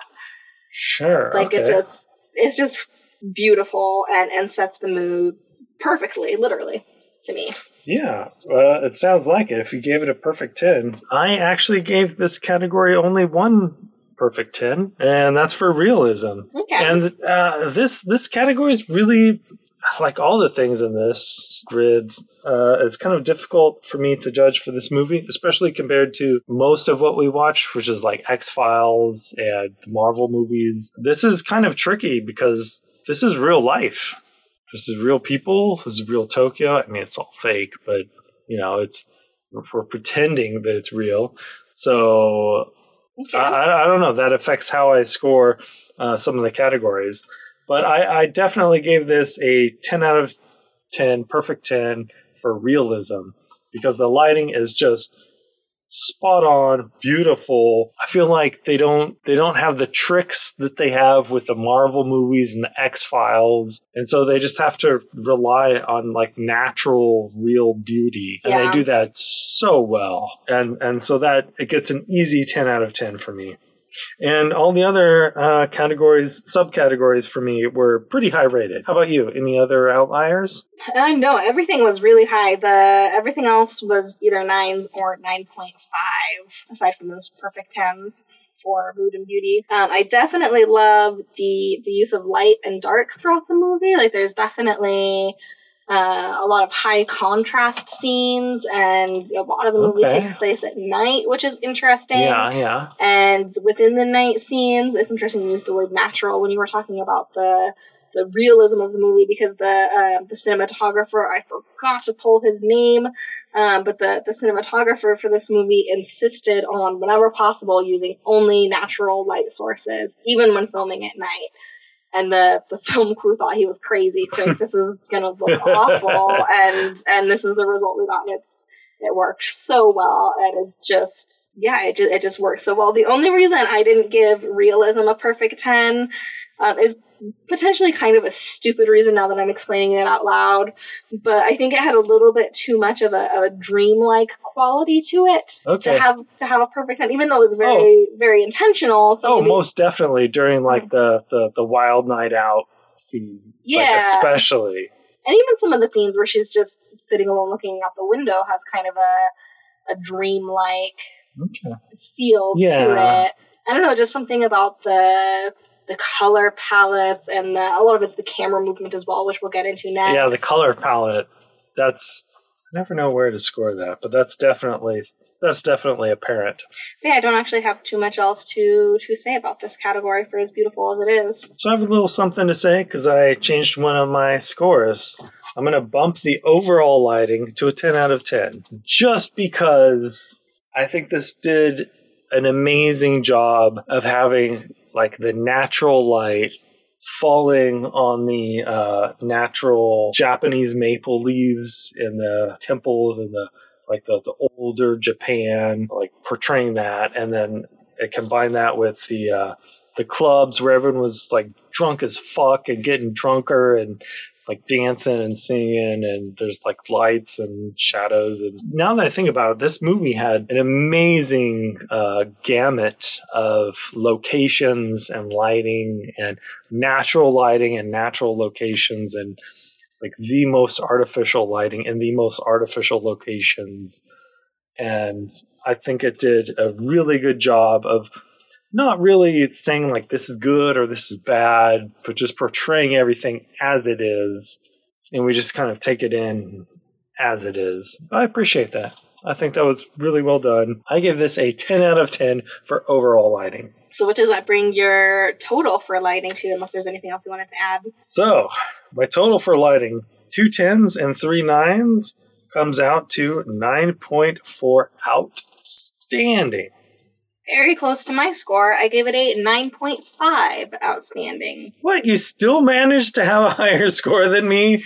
Only slightly. So, cinematography and lighting, that was pretty good. What did you think about the cinematography and camera work? I really liked it for the most part. I'm not even quite sure where to begin. I guess also I did give 2 perfect 10s within this category. The first is for the mise en scène. I knew it. It's your favorite category. You love that so much. I do love it. I just hate the word. I don't know why we can't just call it composition, but that's not the agreed upon term or whatever. But I just absolutely love the way every shot is composed within this movie. Like there's definitely symmetry, which I love. I just can't get enough of symmetry. Definitely get that in this movie. But aside from that, just everything is framed like a painting. And Sofia Coppola studied art in college. She studied like everything in college, but that was one of the things she studied. And it really shows. Like there's definitely just an appreciation for, and it goes in with the lighting too. Like the lighting contributes to that painterly like feel. Oh yeah, as well. Like absolutely. But the compositions themselves and just the way people are framed, and there's even like mirror images sprinkled throughout the movie. You have the first time Charlotte and Bob meet, and they're at the bar talking to each other, and then you have a scene later on in the movie where they're much closer, and you can see how much they've grown together just in those mirror-ish shots. Sure, but that's not the first time they see each other. The first time they see each other is actually in the elevator.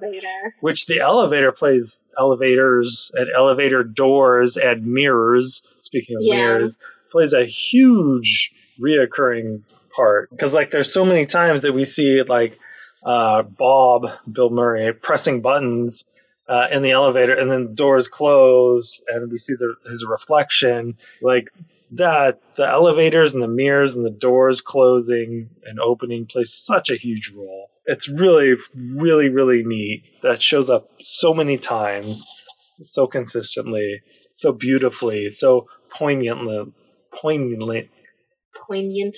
so poignantly and effectively. I think that's some good cinematography camera work.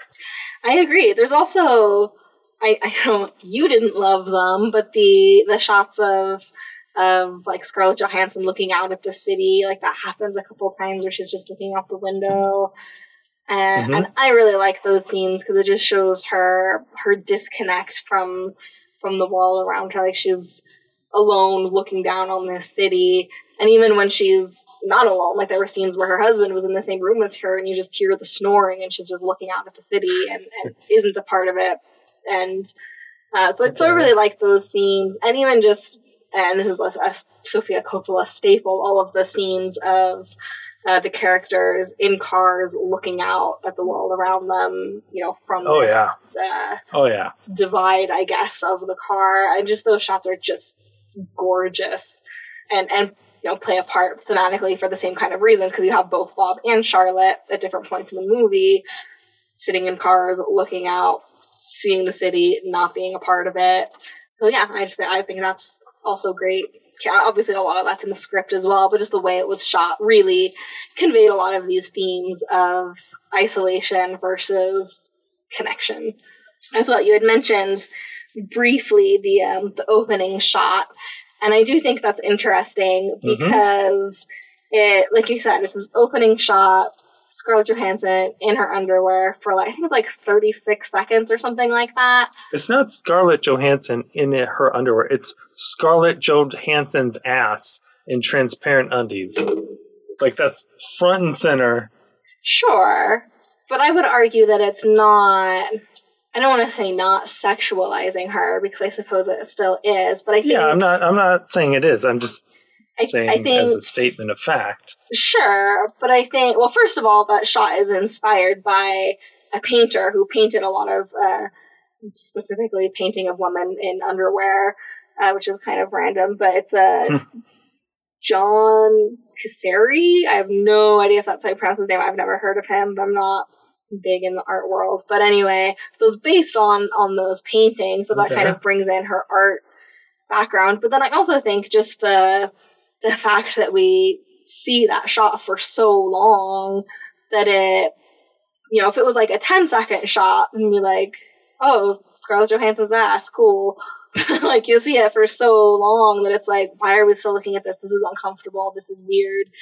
And so I think because they hold the shot for so long, and because it's framed the way it is, and it's so very much so like a painting more so than a frame of film or a scene of film. Okay. I don't know. I think there's a lot going on as far as I think it says a lot without saying anything, which I think is interesting. I'm kind of, you're looking at me like I'm not making sense, and I'm feeling like I'm babbling. No.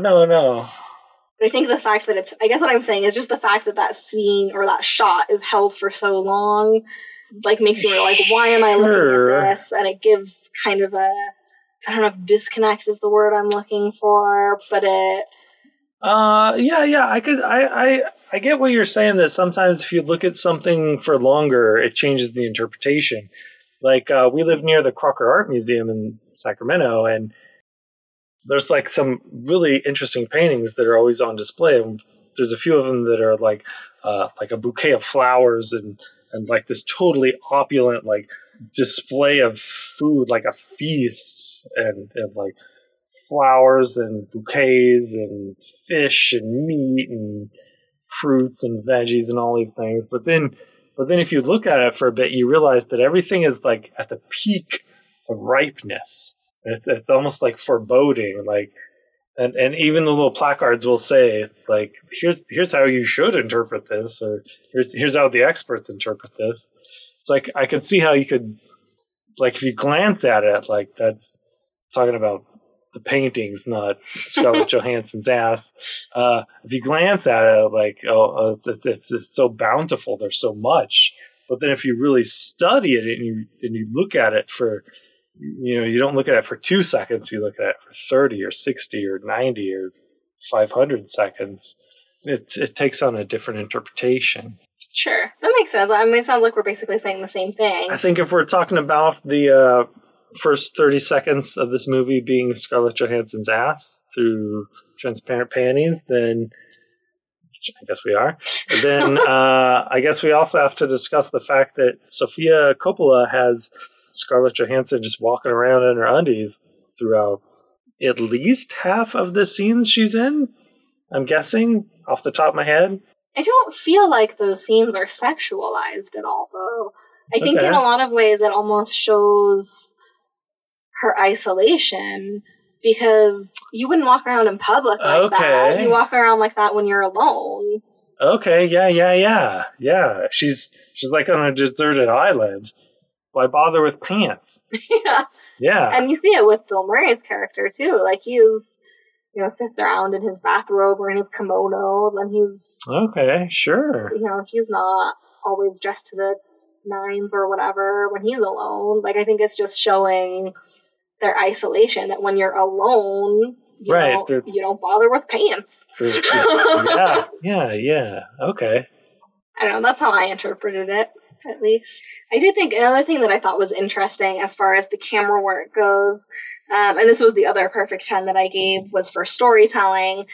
And that's because I really liked just the way the camera worked to get across the themes of isolation. I already talked a little bit about, looking out windows and, the, driving in the car and looking out the window, being separated from the city while in it at the same time. Yeah. That works really well, but also just, more subtle things, like the way depth of focus is used, particularly in the scenes where it's Charlotte and Anna Faris and Charlotte's husband really mixing up actors' names and characters' names, so I don't remember all the names. But but when it's scenes with all three of them, it's usually Charlotte is in focus, and then the husband and Anna Faris are, just a little bit out of focus. So it's even within the camera work, she's in her own little world, and these people that she should be close with, or at least certainly her husband, at least she should be close with, are in this separate world or in this separate dimension or depth of field, or however you want to interpret it. They are separate from her. She's still alone even when she's with them. And it wasn't used excessively, which was good. That could get old really fast, but especially in the beginning of the movie, the first half, before she starts developing her relationship with Bob, it definitely uses that a couple times, and I thought it was really, really effective, and contributed to my perfect 10 for storytelling within camera work. Wow, okay. What did you think of the symmetries that showed up in many, many, many, many scenes in this movie? I definitely like symmetry, like I said before. I like symmetry. I liked it. I don't really have much to add. For me, at times it felt a lot like Wes Anderson, who's almost like a spoof of a certain way of doing things. Although, I don't know if that was established at this time, because he didn't... Royal Tenenbaums came out a couple of years before. That was only his second movie, Tenenbaums, okay. It wasn't his second. It was Bottle Rocket, Rushmore. I always forget about Bottle Rocket. Yeah. Well, it was his second with Bill Murray, so... Yeah, Tenenbaums was that was... I don't get a Wes Anderson vibe from this movie, though. There's symmetry. Really? I think it maybe comes in, the music and things like that. Maybe visually, a couple of scenes. The only time really is, when he's golfing, and it's, there's, that one brief scene that kind of maybe had a little bit of a Wes Anderson vibe, but it really, I don't know, it didn't have that happy-go-lucky vibe. It didn't have a narrator. It didn't have... I guess those are the two main things, but... Yeah, I guess I don't have a strong reason for judging it that way. Is it a judgment? Well, I mean, it reminded me, it was reminiscent of Wes Anderson. Okay. Was there anything else you wanted to add for cinematography camera work? No, not at all. All right. What was your total score? My total score for cinematography camera work was 9.2. Outstanding, which I agree with. I think this is a beautifully crafted cinematography. I think the cinematography in this movie is beautifully done, and it 100% supports what this movie is trying to say and do. Absolutely, and you actually got one that's a little bit higher than me for once. I gave it a 9 even for me. Still outstanding, very close to your score for everything you just said. All right, so that is going to bring us to the next category, which is going to be editing and special effects. This is really the only category in this entire movie where I don't really have much to say. I do. I guess I don't have nothing to say, but it's very little. I do like the lingering shots, which I think with a different editor or with a different director, either way, could have been chopped down pretty significantly. So I appreciate that those shots were allowed to breathe and linger and be expansive, to use your word from earlier. And as well, the transitions throughout were really nice. The same kind of thing I said for pace before. I think some of the comedic scenes could have been trimmed down. My personal tastes. And that's really it. Yeah, I pretty much agree. Everything did what it needed to do to tell the story. Yeah, that's about it. Nothing really stood out as all that great or all that bad. All right. Did you have any outliners, or did everything have the same score? Everything had the same score except for one, which was slightly lower, and that's special effects. I was curious how you would go about rating that for this movie. Because it's, like I said earlier with several other categories, I don't think there's a lot of special effects, but it's not like this movie sucks because no cars exploded. Sure, I gave everything the same score, including special effects, specifically because that's a movie that didn't need special effects, which I appreciated. I gave everything 7s down the line. I gave everything 7s except for special effects, which got a 5. All right. I just don't like, I know it's my grid, so I should probably work on some of the wordings a little bit, but I feel like it's not quite fair to penalize a movie for not having special effects when it doesn't need it. So I just kind of gave it the same thing that everything else got, because I figure... I totally get that. And I think we've had this discussion before. Like, are we judging this movie versus every movie ever made, or versus every movie in this category of movies? So what did mine came out to a 7, which is not by far, but it's the lowest category for me of anything. What did yours average out to? Slightly less than a 7? 6.6. Still exceeds expectations. Fair enough. So that's going to bring us to a category that I'm actually pretty excited to talk about for this movie, and that's going to be sound. This is actually a movie that I have more than just the score and soundtrack to talk about for once. I'm so excited. So before I delve in, I guess, is there anything... We'll save score and soundtrack, because I feel like it's pretty specific for this movie. But is there anything within any of the other subcategories that you want to talk about? I think this is interesting because for me, this sound category and all the subcategories, it's all highs and lows. There's no medium. Well, everything got the same score for me, so this is going to be interesting, I think. Well, let's start. I'll kind of have you lead the discussion if you're okay with that, since I have a lot to say about everything and it's all positive. So let's maybe start with your negatives. Or you're lower than average. I wouldn't say negatives. There's no negatives. Yeah, now I'm not sure why I gave these scores. But sound effects, got a 5 out of 10, meets expectations. Not really sure why or why not, or how that could be more or less. There's no explosions or guns or cars or whatever. I mean, they had the sound effects of slowly closing... elevator doors. There were a lot of sound effects in this movie, actually, but I think it all kind of gets lumped into sound design. Because there were a lot of scenes that were filmed, and they didn't use any of the original sound. They ended up, they would just film... Oh, like they redid the traffic sounds or something like that? Like the arcade scene, for example. Okay. They took out all the sound, and then every game that you hear, that's not the original sound from the games. They redesigned everything. I'm assuming for copyright reasons, but I don't know for sure. And added some music. Wow. Okay. So in that regard, I thought sound effects was pretty solid. Yeah, I did not know that. This is one of those categories that's so hard to judge because it's one of those things like if you notice it, that's an immediate -1. And if you don't notice it, that's a 0. +0, -0. Sure. Okay. But like once you can appreciate it, that's like +3. Sure. And sound, it's definitely something that I have trouble noticing. Yeah. But for some reason, this movie, something about the sound design specifically just really clicked with me. Like there's well, I don't want to just completely interrupt you. Was there more you wanted to add? I don't think I know enough to add anymore. Okay. Really.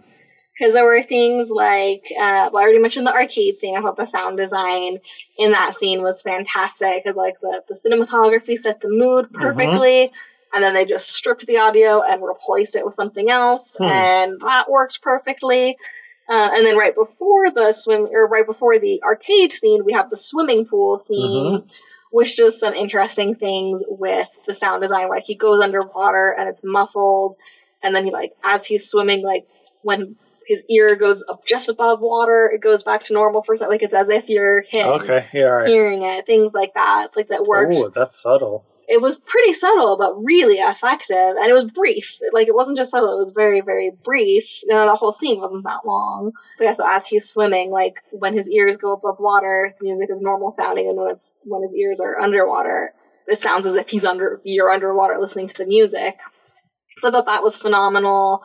And then even things like there's a scene when Bob is carrying Charlotte back to her hotel room, like the music is almost like you can hear it, but it's kind of muffled, like as if you've been in a club all night, and then you have like that ringing in your ear, kind of. I noticed that too. Like there were certain scenes where the sound was there, but it was distorted in such a way that you were there. Exactly.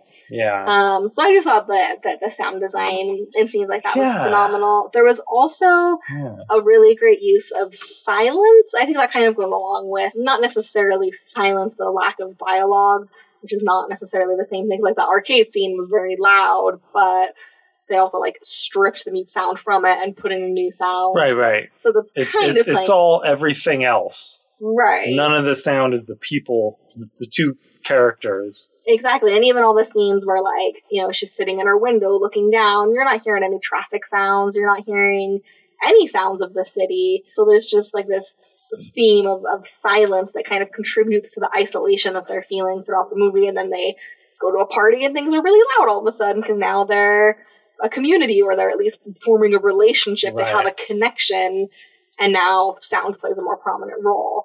So I just love the sound design in this movie overall, and especially because it's something I don't normally notice. Like I really have to force myself to pay attention to things like that.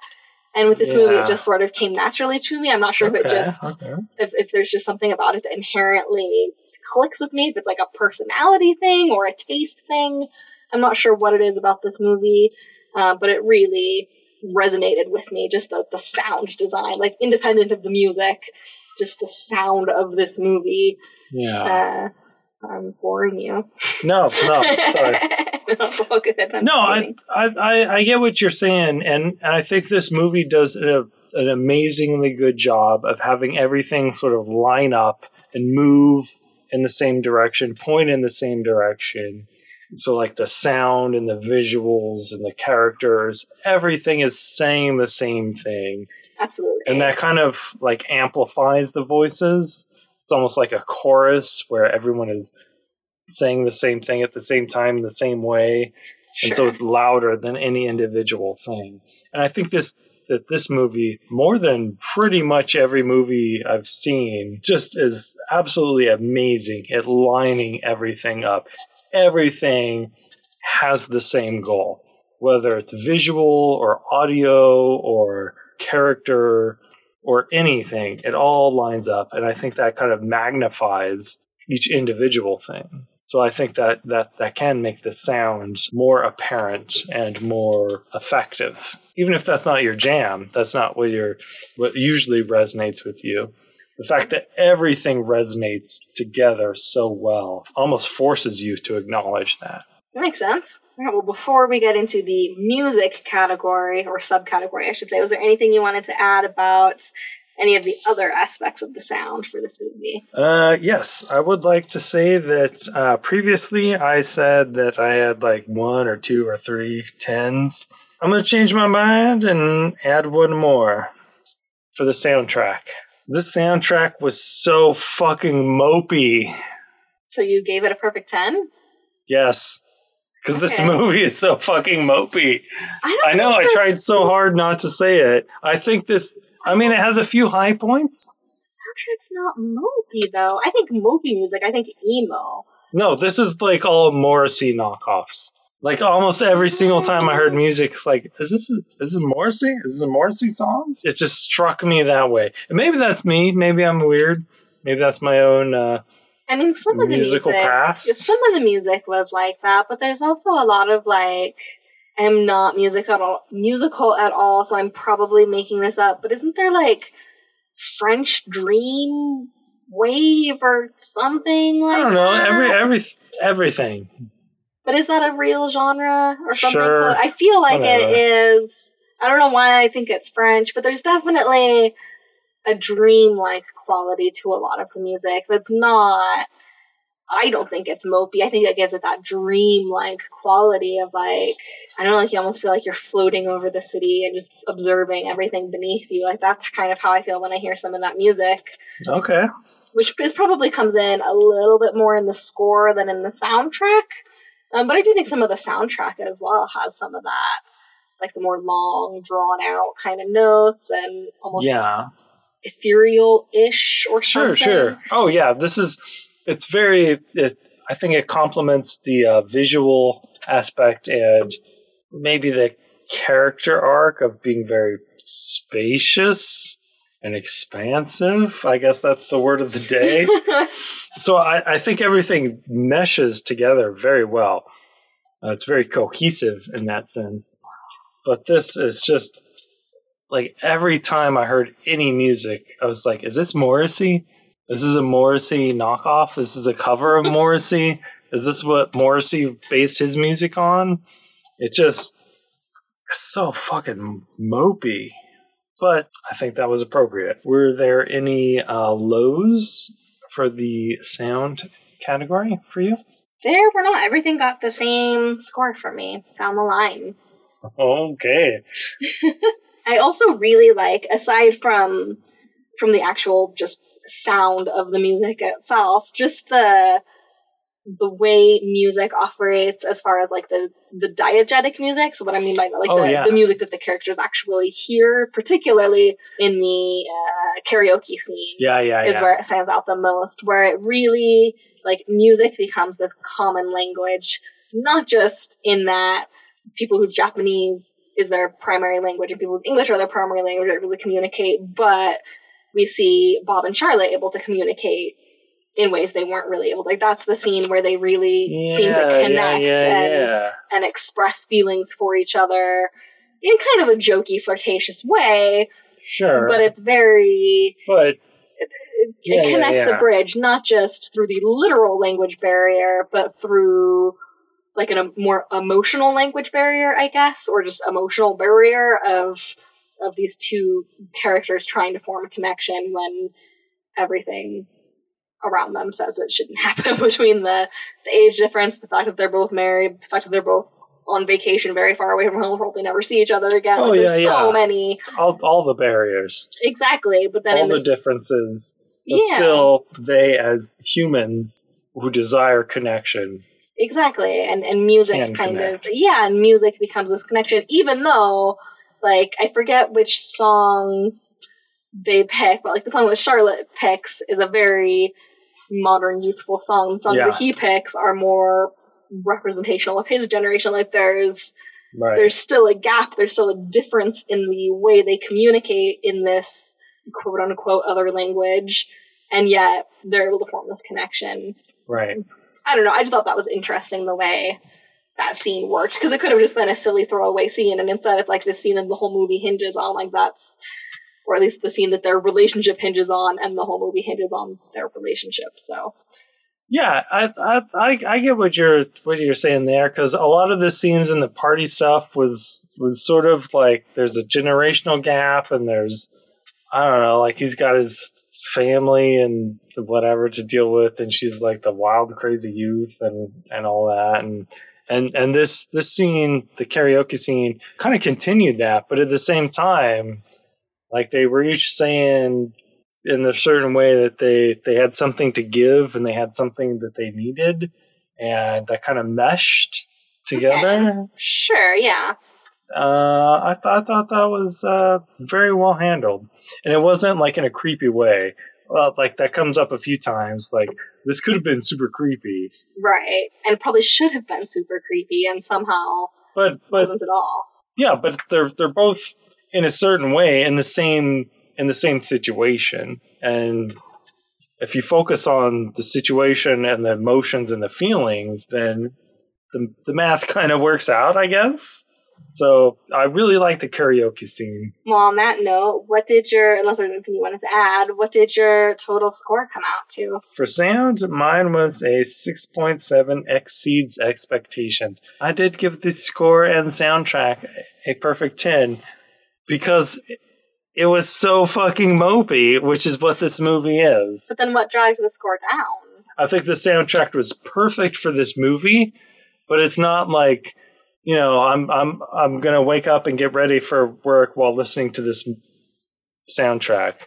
I'm not gonna lie, I've been pre-gaming the soundtrack and listening to it for the last 3 days. I have not heard any of that. I know, it's mostly been when I've been editing and stuff, so I'll put my headphones on. But this is one of those things where it's just so fucking mopey. But it's perfect. Okay, keep saying that. Yeah, I will. What else? You're not answering the question though of what brought the score down. We've established you like the soundtrack because it's mopey, but why did everything else get so low? Overall sound design got a 5, and sound effects got a 5. And I think that's probably just because we've been reviewing a lot of X-Files and Marvel movies where sound effects and being otherworldly in a certain sense. Maybe I'm just misjudging it. I don't know if you're misjudging it, but you're judging it very differently than me. I gave it 9s down the line. Okay. Score. I thought the sound design was outstanding. I loved everything it did. It wasn't quite perfect, but outstanding down the line. So your overall sound was 9.5, I'm guessing? No, it was 9. 9. Oh, I thought you said it was 9s down the line. All right, 9s down the line. Well, mine came out to 7.6, exceeds expectations. Wait, 7.6? I thought you said it was a 6 point something. Sound? Yeah. 7.6. Oh, I think you said 6.7 earlier. So aesthetics. Is this overall thumbs up, thumbs down? What are your thoughts? Overall thumbs up for sure. I definitely prefer the more environmental aesthetics in this movie than the character aesthetics. I think for obvious reasons. You kind of joked earlier about Tokyo being a character in the movie, which is a cliche and joke worthy, and yet at the same time, it's like, yeah, but it does play such a big role, and not just Tokyo, the city, but you've got the hotel that they go to, and the bar within the hotel, and the hotel rooms, and the views of Tokyo, the landscape or cityscape shots, and the party scene. There's all these specific locations within Tokyo that all work so perfectly within the movie.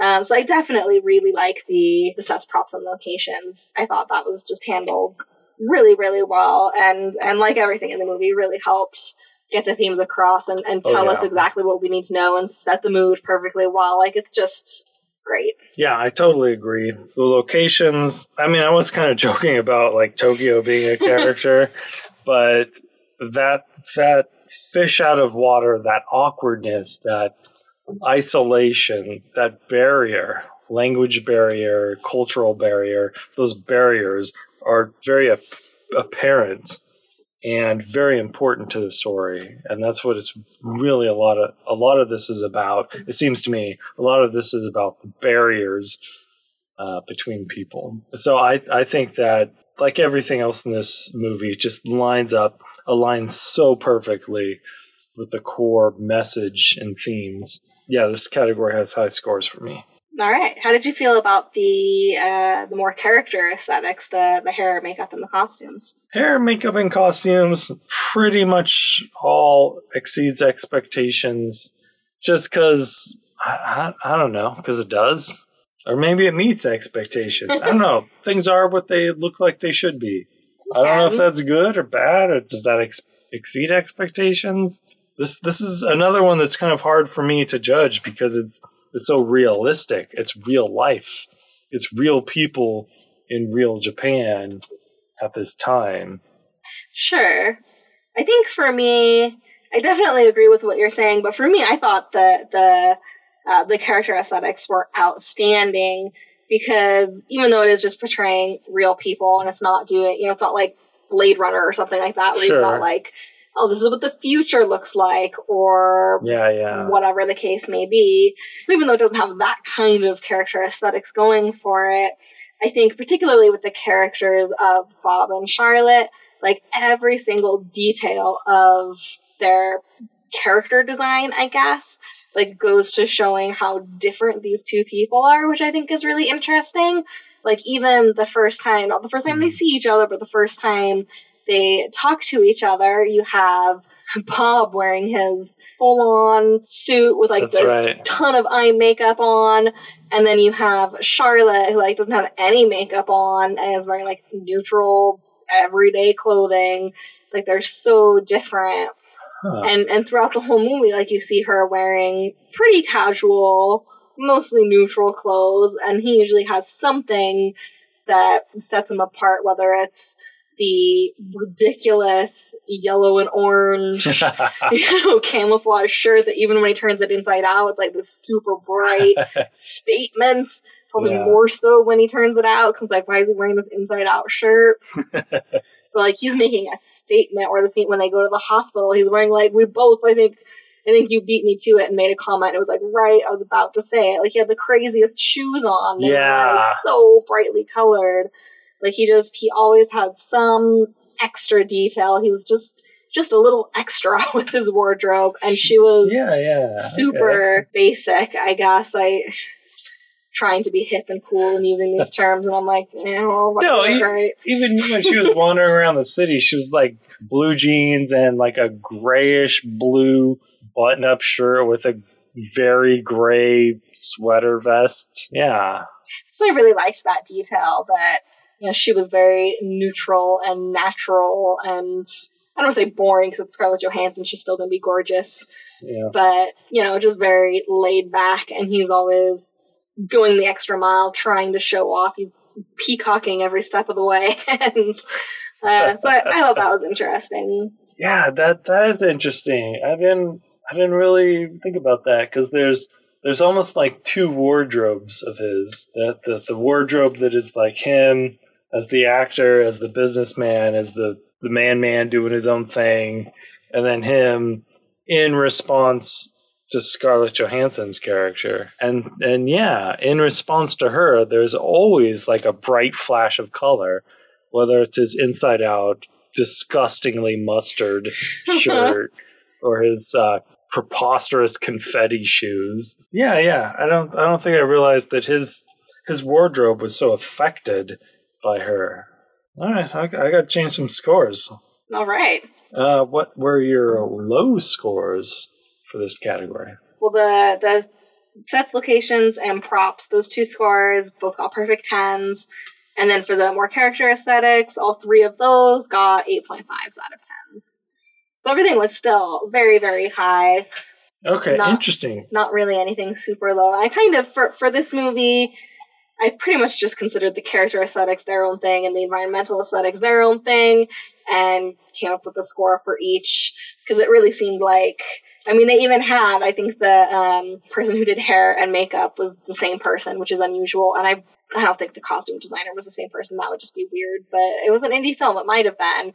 It was a very small crew, and so I think just the way the character aesthetics worked together, and it's just a cohesive movie overall. Like everything works together. Oh yeah, very much. So more so than most movies, like the the way Scarlett Johansson's hairstyle and the way her makeup and the way her clothes, like, all work together, tell us something about the character. And same thing with the character of Bob, like, his hair, makeup, and costumes work together. So that's why I kind of gave the same scores for those two groups within the category. How about you? 7s and 9s mostly. I give it 5 for costumes because okay, even after what we were talking about, people wearing the clothes. Okay, I don't know. Meets expectations. I think that's a fair score. That's fair. What did you change? I thought for sure it was going to be costumes after you said you changed something. It was probably makeup because I remembered how much makeup that Bob wore while shooting the commercial. Sure. That was a lot of mascara. She called him out on it, though, at least. She said what we were all thinking. So, yeah, aesthetics, pretty high for me. What was your total score? For aesthetics, I gave a 7.4, exceeds expectations. All right, it's a little bit lower than mine. I give it a 9.1. Outstanding. A little bit. Yeah, okay. So after aesthetics, there's impact on film. I'll tell you what I've put down after you tell me what you scored this category. In other words, you want me to go first? So yes. You can copy my scores? That is correct. All right, so this one, it gets divided up into critical impact, audience cult impact, and historical inspirational impact. For critical impact, I gave it a 9 out of 10. I honestly don't remember if I looked at Metacritic for this movie or not. I think I did, and it was like an 80 point something or an 80 something, which I then divided and rounded up. If I even looked at Metacritic, I might not have, because this is definitely a movie that the critics really loved when it came out, and the critics still love it today. Like, yeah. I mean, Sofia Coppola in general is a critic favorite, as long as she's directing and not acting. So yeah, so it definitely, it had a critical impact then, and 15 years later, it still has a critical impact. So, like I said, I don't even remember if I looked at the Metacritic score or not. I kind of went more on gut with this one. And same thing for audience cult impact. It definitely had a huge audience impact when it first came out. I mean, this movie had a budget of about $4 million. That's still a lot of money, but for a movie, that's a pretty moderate budget. Do you know how much this movie grossed? I'm guessing way more than $4 million. Way more. It was like $144 million. Wow. It was a lot. That's particularly a lot for an indie film. Like, audiences loved this movie, and it really has a cult following that's stuck with it. Like, 15 years later, people still love this movie. They still talk about it. The soundtrack is, like, hailed as one of the best. Like, it's, there are a lot of different aspects of this movie that people really latched on to. So easily 9 out of 10 for audience cult impact as well. And then historical and inspirational impacts, I also gave it a 9. And this one was kind of for a hodgepodge of reasons. It definitely helped Sofia Coppola's career. It didn't start it. She had Virgin Suicides before this, but it definitely kind of solidified her as, like, oh, that wasn't a fluke. She's not a one-hit wonder. She's going places. But yeah, so it definitely, solidified her as someone to keep an eye on, and it, really started Scarlett Johansson's career. I mean, she had Ghost World before this, and she was in Manny and Lo, which not a lot of people have seen, but it's fantastic. I recommend it if you can find it. I seem to remember it was hard to find. But yeah, it's definitely, and like I said, I'm pretty sure I said this already, but I believe she was cast in Lost in Translation before Ghost World, even though Ghost World came out way before, but I could be wrong on that. It might have been that Sofia Coppola, because I know she wanted to cast Scarlett Johansson, and she didn't even audition. Like, she was just like, find her, ask her if she wants to do it, and she said yes. Wow. Specifically because she saw Manny and Lo, which is kind of weird because Scarlett Johansson was like 12 when she made that movie, and then Sofia Coppola was like, that's who I want. But she was right, because it's pretty much exactly what we say every time we do Scarlett Johansson. We're like, face acting, yes. Yeah. That was what she saw in Manny and Lo, so she cast her. So maybe she just didn't see Ghost World, or maybe it hadn't come out when she was writing it, but I don't know. I don't know the exact timeline.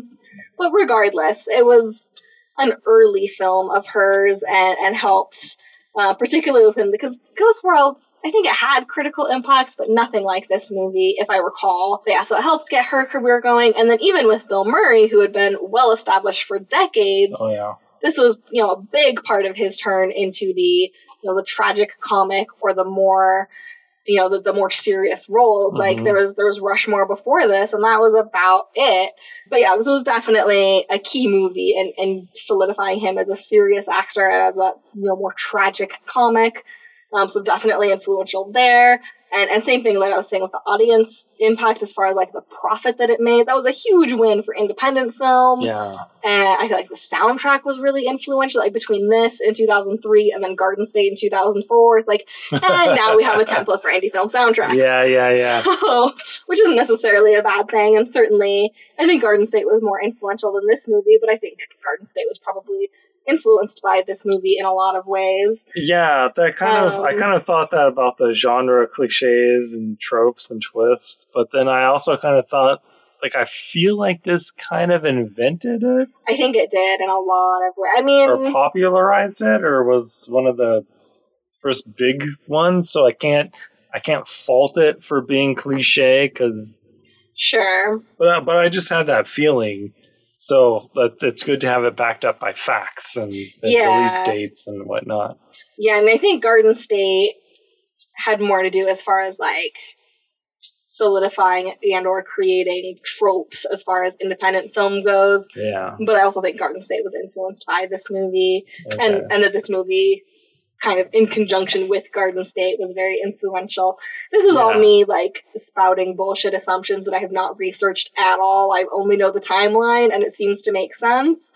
Yeah, well, this has definitely stood the test of time. It's not like anyone watches this and thinks like, oh, 2003, bleh. Oh yeah, this definitely, much more so. I don't know why I keep going back to Garden State, but I think they're both influential indie films that came out in roughly the same time. And I think Garden State is very specifically a millennial movie and didn't hold up quite as well. I still think it's a great movie, but I think a lot of people looking back are like, ugh, millennial angst, that's all this movie is, and I think that's kind of a bad rap. It's partially deserved, whereas this movie is much more timeless, and I think specifically because it deals with a generational gap in a weird way that makes it impermeable to generational differences in a lot of ways. Well, yeah, generational gaps have existed as long as humans have existed, and even before then. Well, yeah, but when you have a movie that's so specifically about one generation, like Garden State, that's very specifically about the struggles of millennials. That's true. Whereas with Lost in Translation, it's not about the specific struggles of a generation, it's about the specific struggles of humanity and how these two people from different generations deal with it. Right. It's just very different subject matter. It's one of those things that's so broad and so general that it resonates in a very specific way. Sure. Yeah. But yeah, it's definitely a timeless movie. Definitely one critics love. Definitely one audiences love. Has a cult impact. Very historically and inspirationally important, I guess. That was weirdly phrased. Has a historical and or inspirational impact. So I gave it 9s down the line. All 9s for me. 9s down the line. What you decided to give it as well? You know what? That's the craziest coincidence. That is exactly what I gave it. Unbelievable. I can't believe it. All right, so that's going to bring us to a category that I am excited but nervous to hear what you're going to say. Prepare to be disappointed. Oh, I don't even want to ask. Overall enjoyment. This is a tough one. Overall, I did not super enjoy this movie. I think that I can appreciate the craftsmanship that went into this movie. I think this is an amazingly well-crafted movie. Each part of it, the visuals, the audio, the characters, plot, I think is very well-crafted. And I think that this movie is amazingly good at aligning all of those things to say the same thing. I think this is one of the best examples of having everything align so well to say the same thing. There's very few movies that do it as well as this. Overall, didn't super enjoy it. Mostly because it's so freaking mopey. You gotta stop. I'm gonna have to cut out so many of these mopies. I know. It's gonna be shitty Iron Man all over again. It's been a while since I said it. I think it's fair to say it for this category. Overall enjoyment. It's pretty mopey for me. I think it just doesn't resonate with me as much as it resonates with other people. And I think that's a big part of it. It's not saying it's a bad movie. It's just that maybe the feelings or the themes or something doesn't quite resonate with me as strongly as it resonates with other people. I do totally agree that this is a beautifully crafted movie, but what did you...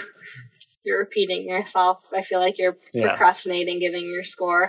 Overall score for overall enjoyment, 3 out of 10. Ugh, below. You're breaking my heart. Yeah. And this is easily for overall enjoyment. This has got to be our biggest discrepancy. Yeah. Oh, man, I knew you didn't love it, but that's harsh. A 3? This is not like, hey, you want to watch an enjoyable movie? I got a movie for you. This is not on that list. Hey, you want to watch a bummer of a movie that's an amazing movie? This is totally on that list. And I don't even know if bummer is the right word. I was going to say, I think what I find so fascinating isn't so much that I enjoyed this movie and you didn't. It's that we seem to have a complete, like, we both understand the themes and the characters. Like, we seem to both know what this movie is about. Yeah. And yet there's a fundamental difference in the way we perceive the tone of this movie, maybe, or the optimism level of this movie. Yeah, like, there's something. Because you keep using words like mopey and bummer and things like that. I'm like, I find this movie to be kind of, I guess, optimistic, or at least there's a sense of hope to it and a sense of inspiration that, like, okay, maybe you feel stuck in life, but like there's, you gotta find the things that give you joy, and I guess that's it. I don't know. I mean, it's okay. I don't know. It's hard to put into words because, like, what the characters are going through is so foreign to me, and yet the feelings that they're experiencing, I very much so relate to. Like yes, exactly. The isolation, the feeling alone. I spent most of my teenage years feeling isolated and alone. Yep. And so I get it. Like it resonates with me, and yet the reasons that they feel stuck. I've never been married for 25 years. I've never been in an unhappy marriage or even an unhappy relationship. I can't relate to the experiences that they're going through, but the feelings, 100%. I get it and I connect with it. And I think that speaks to how well crafted this movie is. For a while I went to like poetry readings and all that, and some people would have poetry about love or whatever, and it was so abstract and so obtuse, and like it was just a bunch of fucking words. But then other people would have poetry about washing dishes together, and like they'd touch hands under the soapy water, and like it was very specific, concrete moments. And even though I've never experienced those moments, it still resonated. It still struck a chord. And I think resonance or resonating is I think that's a good way of putting it. And it's not good or bad. Like if it does or doesn't resonate, that's not good or bad. It's just a fact. So I agree that it's really interesting that I think we both get this movie, but we have totally different reactions because it resonates in a different way. So all that said, I gave overall enjoyment a 9 out of 10.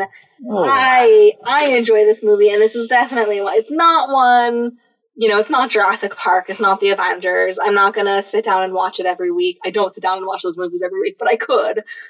But this movie, it's like a once a year kind of movie. But I could easily, I mean, I said at the beginning of this that I hadn't seen it in like 10 years, but I feel like I should change that. Like, this is definitely a movie. I feel like, I mean, like I said at the beginning, at least for me, watching it at different stages of my life, I have drastically different interpretations of what's happening. Yeah, that's true. I can see that. That's a good point. So I think at least every couple of years, it's just a good one to go back and revisit and see how you interpret things, see how you relate to the characters, and just see what's different this time around, and see, it's just a great movie for that. So I think for those kind of reasons I enjoy it, and just the craftsmanship. You mentioned quite a few times that you appreciate the craftsmanship, but that doesn't equate enjoyment for you. And I think for me, I wouldn't say it equates enjoyment, but I think it does contribute to it for me. I can look at pretty pictures. I can be like, okay, maybe the plot isn't that great, but it looks beautiful. Like, that's how I felt about, like, Birdman. I couldn't stand that movie from a plot perspective. I'm like, I don't care about these people. Okay. I don't care about what they're doing. They're all unlikable. So I wasn't doing the grid when I watched that movie last, but, like, it would get very low scores in writing for me, probably. Maybe characters it would do okay, but I'm just like, I don't care. I don't care about what's happening, but I could just turn the sound off and look at it and be happy. It is a beautiful movie. Okay. And in that regard, I do enjoy it, even though I can't stand the script. It's a very confusing experience. Yeah. And I definitely weight script enjoyment higher than visual enjoyment, so it would still be kind of low. But I think we both do. Okay. So I just liked the script more than you overall, I guess. That's a big difference. 3 versus a 9. Well, I think it comes down to resonance. And that's the best word I can think of, because it's totally, like, neutral. It's not good, it's not bad, it's not right, it's not wrong. Like, if it resonates, it does. If it doesn't, it doesn't. But I think we both agree this is a beautifully crafted movie. Absolutely. So before we get into extra credit and then our total scores, I do just want to ask, now that we've gone through the whole grid on, I guess I should say, as we were preparing to record this review, we had mentioned I've seen the Virgin Suicides, and I've seen this, and you've just seen this as far as Sofia Coppola movies go. I think so. So with my experience, I loved The Virgin Suicides, but I haven't seen it since I was a teenager, so I definitely want to go back and rewatch that. Not necessarily for the podcast, although I'm sure eventually I will. But just in general, it's one that I would like to revisit. I think I'm going to add her other movies to my to-watch list. Again, not necessarily for the podcast, but just in general, I think I need to see these movies. So my question to you is, on a scale from, and again, not specific to the podcast, I'm not asking you to review them with me, but on a scale of 0 to 10, 0 being not at all likely and 10 being absolutely, how likely are you to want to watch another Sofia Coppola movie after this? Oh yeah, I definitely do. Okay. I don't know which one, but yeah, I definitely want to watch more of her movies. Partially to compare it to see, like, how much of this movie was the actors. Yeah. And like, are all of her movies this M-word mopey? Virgin Suicides probably would be mopey in your... Virgin Suicides. That sounds like that could be a mopey movie. Yeah, I'm totally into watching more of her movies. All right. So then on that note, I guess, did you give Lost in Translation any extra credit? I gave 2 points of extra credit. First of all, we all know that I totally copied everything you did for Impact on Film. But I do appreciate that this had a pretty big impact on film. And so I'll give it a point for that. And it's very different than so many of the other movies. I'm actually very curious if you line this up with, like, one of the beat sheets, because there's, I don't know, like 5 or 6 different ones. And if you lined it up, how well would it line up? I'm actually kind of curious about that. I might actually do that myself. So I gave it a point for that, just being very different. That was really cool. I really like that. I gave it a second point because there was a lot of attention to detail that wasn't actually relevant to the characters or the feelings. A good example is the hospital scene where Bob was trying to interpret what the old lady next to him was saying. And there was these 2 old ladies in the background who were just, like, cracking up, but trying really, really hard not to. Yeah. And, like, that was just such a fun little something. And that's just for having Bill Murray and letting him do his thing, I think. But then there was also like a lot of little neat things, like little Japan things, like the stepping stones across the water, and Yeah. which is double dipping, to use a phrase of yours, double dipping all over the place in so many categories. But I think it was so excellently done that I'll give it another point of extra credit. So I give it 2 points of extra credit. All right. I also gave 2 points of extra credit for kind of a myriad of things. Yeah. The first point is to reuse the phrase you borrowed from me. Some very blatant double dipping into casting, and that's Bill Murray's turn to a tragic comic. The contribution to that is worth a little extra credit. Oh, yeah, that's true. And then I combined it with the fact that Scarlett Johansson was 17 and playing someone in her mid-20s. Like, that never happens. It should be the opposite. It's always somebody in their 20s playing a teenager. Like, that's crazy. And the fact that it worked, that they bypassed all the creepiness. Like, there's so much going into the casting. That's true. There's so many. That's like running through the field of landmines. Yeah. And like, nope, everything's good. Everything's okay. It all works out somehow. Right. Wow. Yeah, that's good. So, I didn't even think about that. I basically gave a full point of extra credit, just blatantly double dipping into the casting for those 2 reasons, because it's just wrinkles my brain. It's crazy. And then I gave a half a point to just the dreamlike quality to the film as a whole. It just has like this ethereal trance-like almost, like between the music and the color palettes and the high contrast lighting, like every aspect, even just the performances of Johansson and Murray contribute to just this general feeling of like, oh, this is kind of relaxing. Right. Like, I don't know, I just like the look and feel of the movie as a whole. Yeah, it's nice. I think it's kind of a weird mix of like being very here and now, while at the same time being, this is not the normal here and now. This is not LA on a Saturday night. I think it does a really good job with that. That's true. That's good. So I also gave a half point of extra credit for, this is getting pretty nerdy and pretty specific, and I did a decent amount of research, and this never came up as something anyone else found interesting, so maybe I'm alone in this, but the lounge singer in the bar at one point sings a cover of Simon and Garfunkel's, I don't know the actual title of the song, but the Sage, Rosemary, and Thyme song, whatever it's called. Scarborough Fair, I think? That sounds right. But it's a song that's in the movie The Graduate, which very prominently. Simon and Garfunkel. Here comes the Graduate tangent. No, I'm not going to go on a tangent. I just think it's interesting. Like, it had to have been an homage. You can't have Simon and Garfunkel in a movie without it being an homage to The Graduate. And the fact that The Graduate is also a movie about generational divides, coming of age, figuring out what to do with your life when you're in your 20s after graduating college, which is what our characters do. Like, there seems to be a lot of connections between this movie and The Graduate, at least theme-wise, and to have that song in there had to have been a deliberate homage, and not mentioned anywhere that I found. But I think that was really interesting, and I love The Graduate. It's one of my favorite movies, and mostly just because of how influential it was more than the movie itself, although it's a good movie too. So I gave it a half a point of extra credit just for that homage, and for being nerdy enough to catch that homage, even if it was accidental, but it can't have been accidental. It can't have been, right? I mean, they paid, I'm sure they paid someone to do that. So I'm sure there's someone somewhere who's like, do we really need to do this?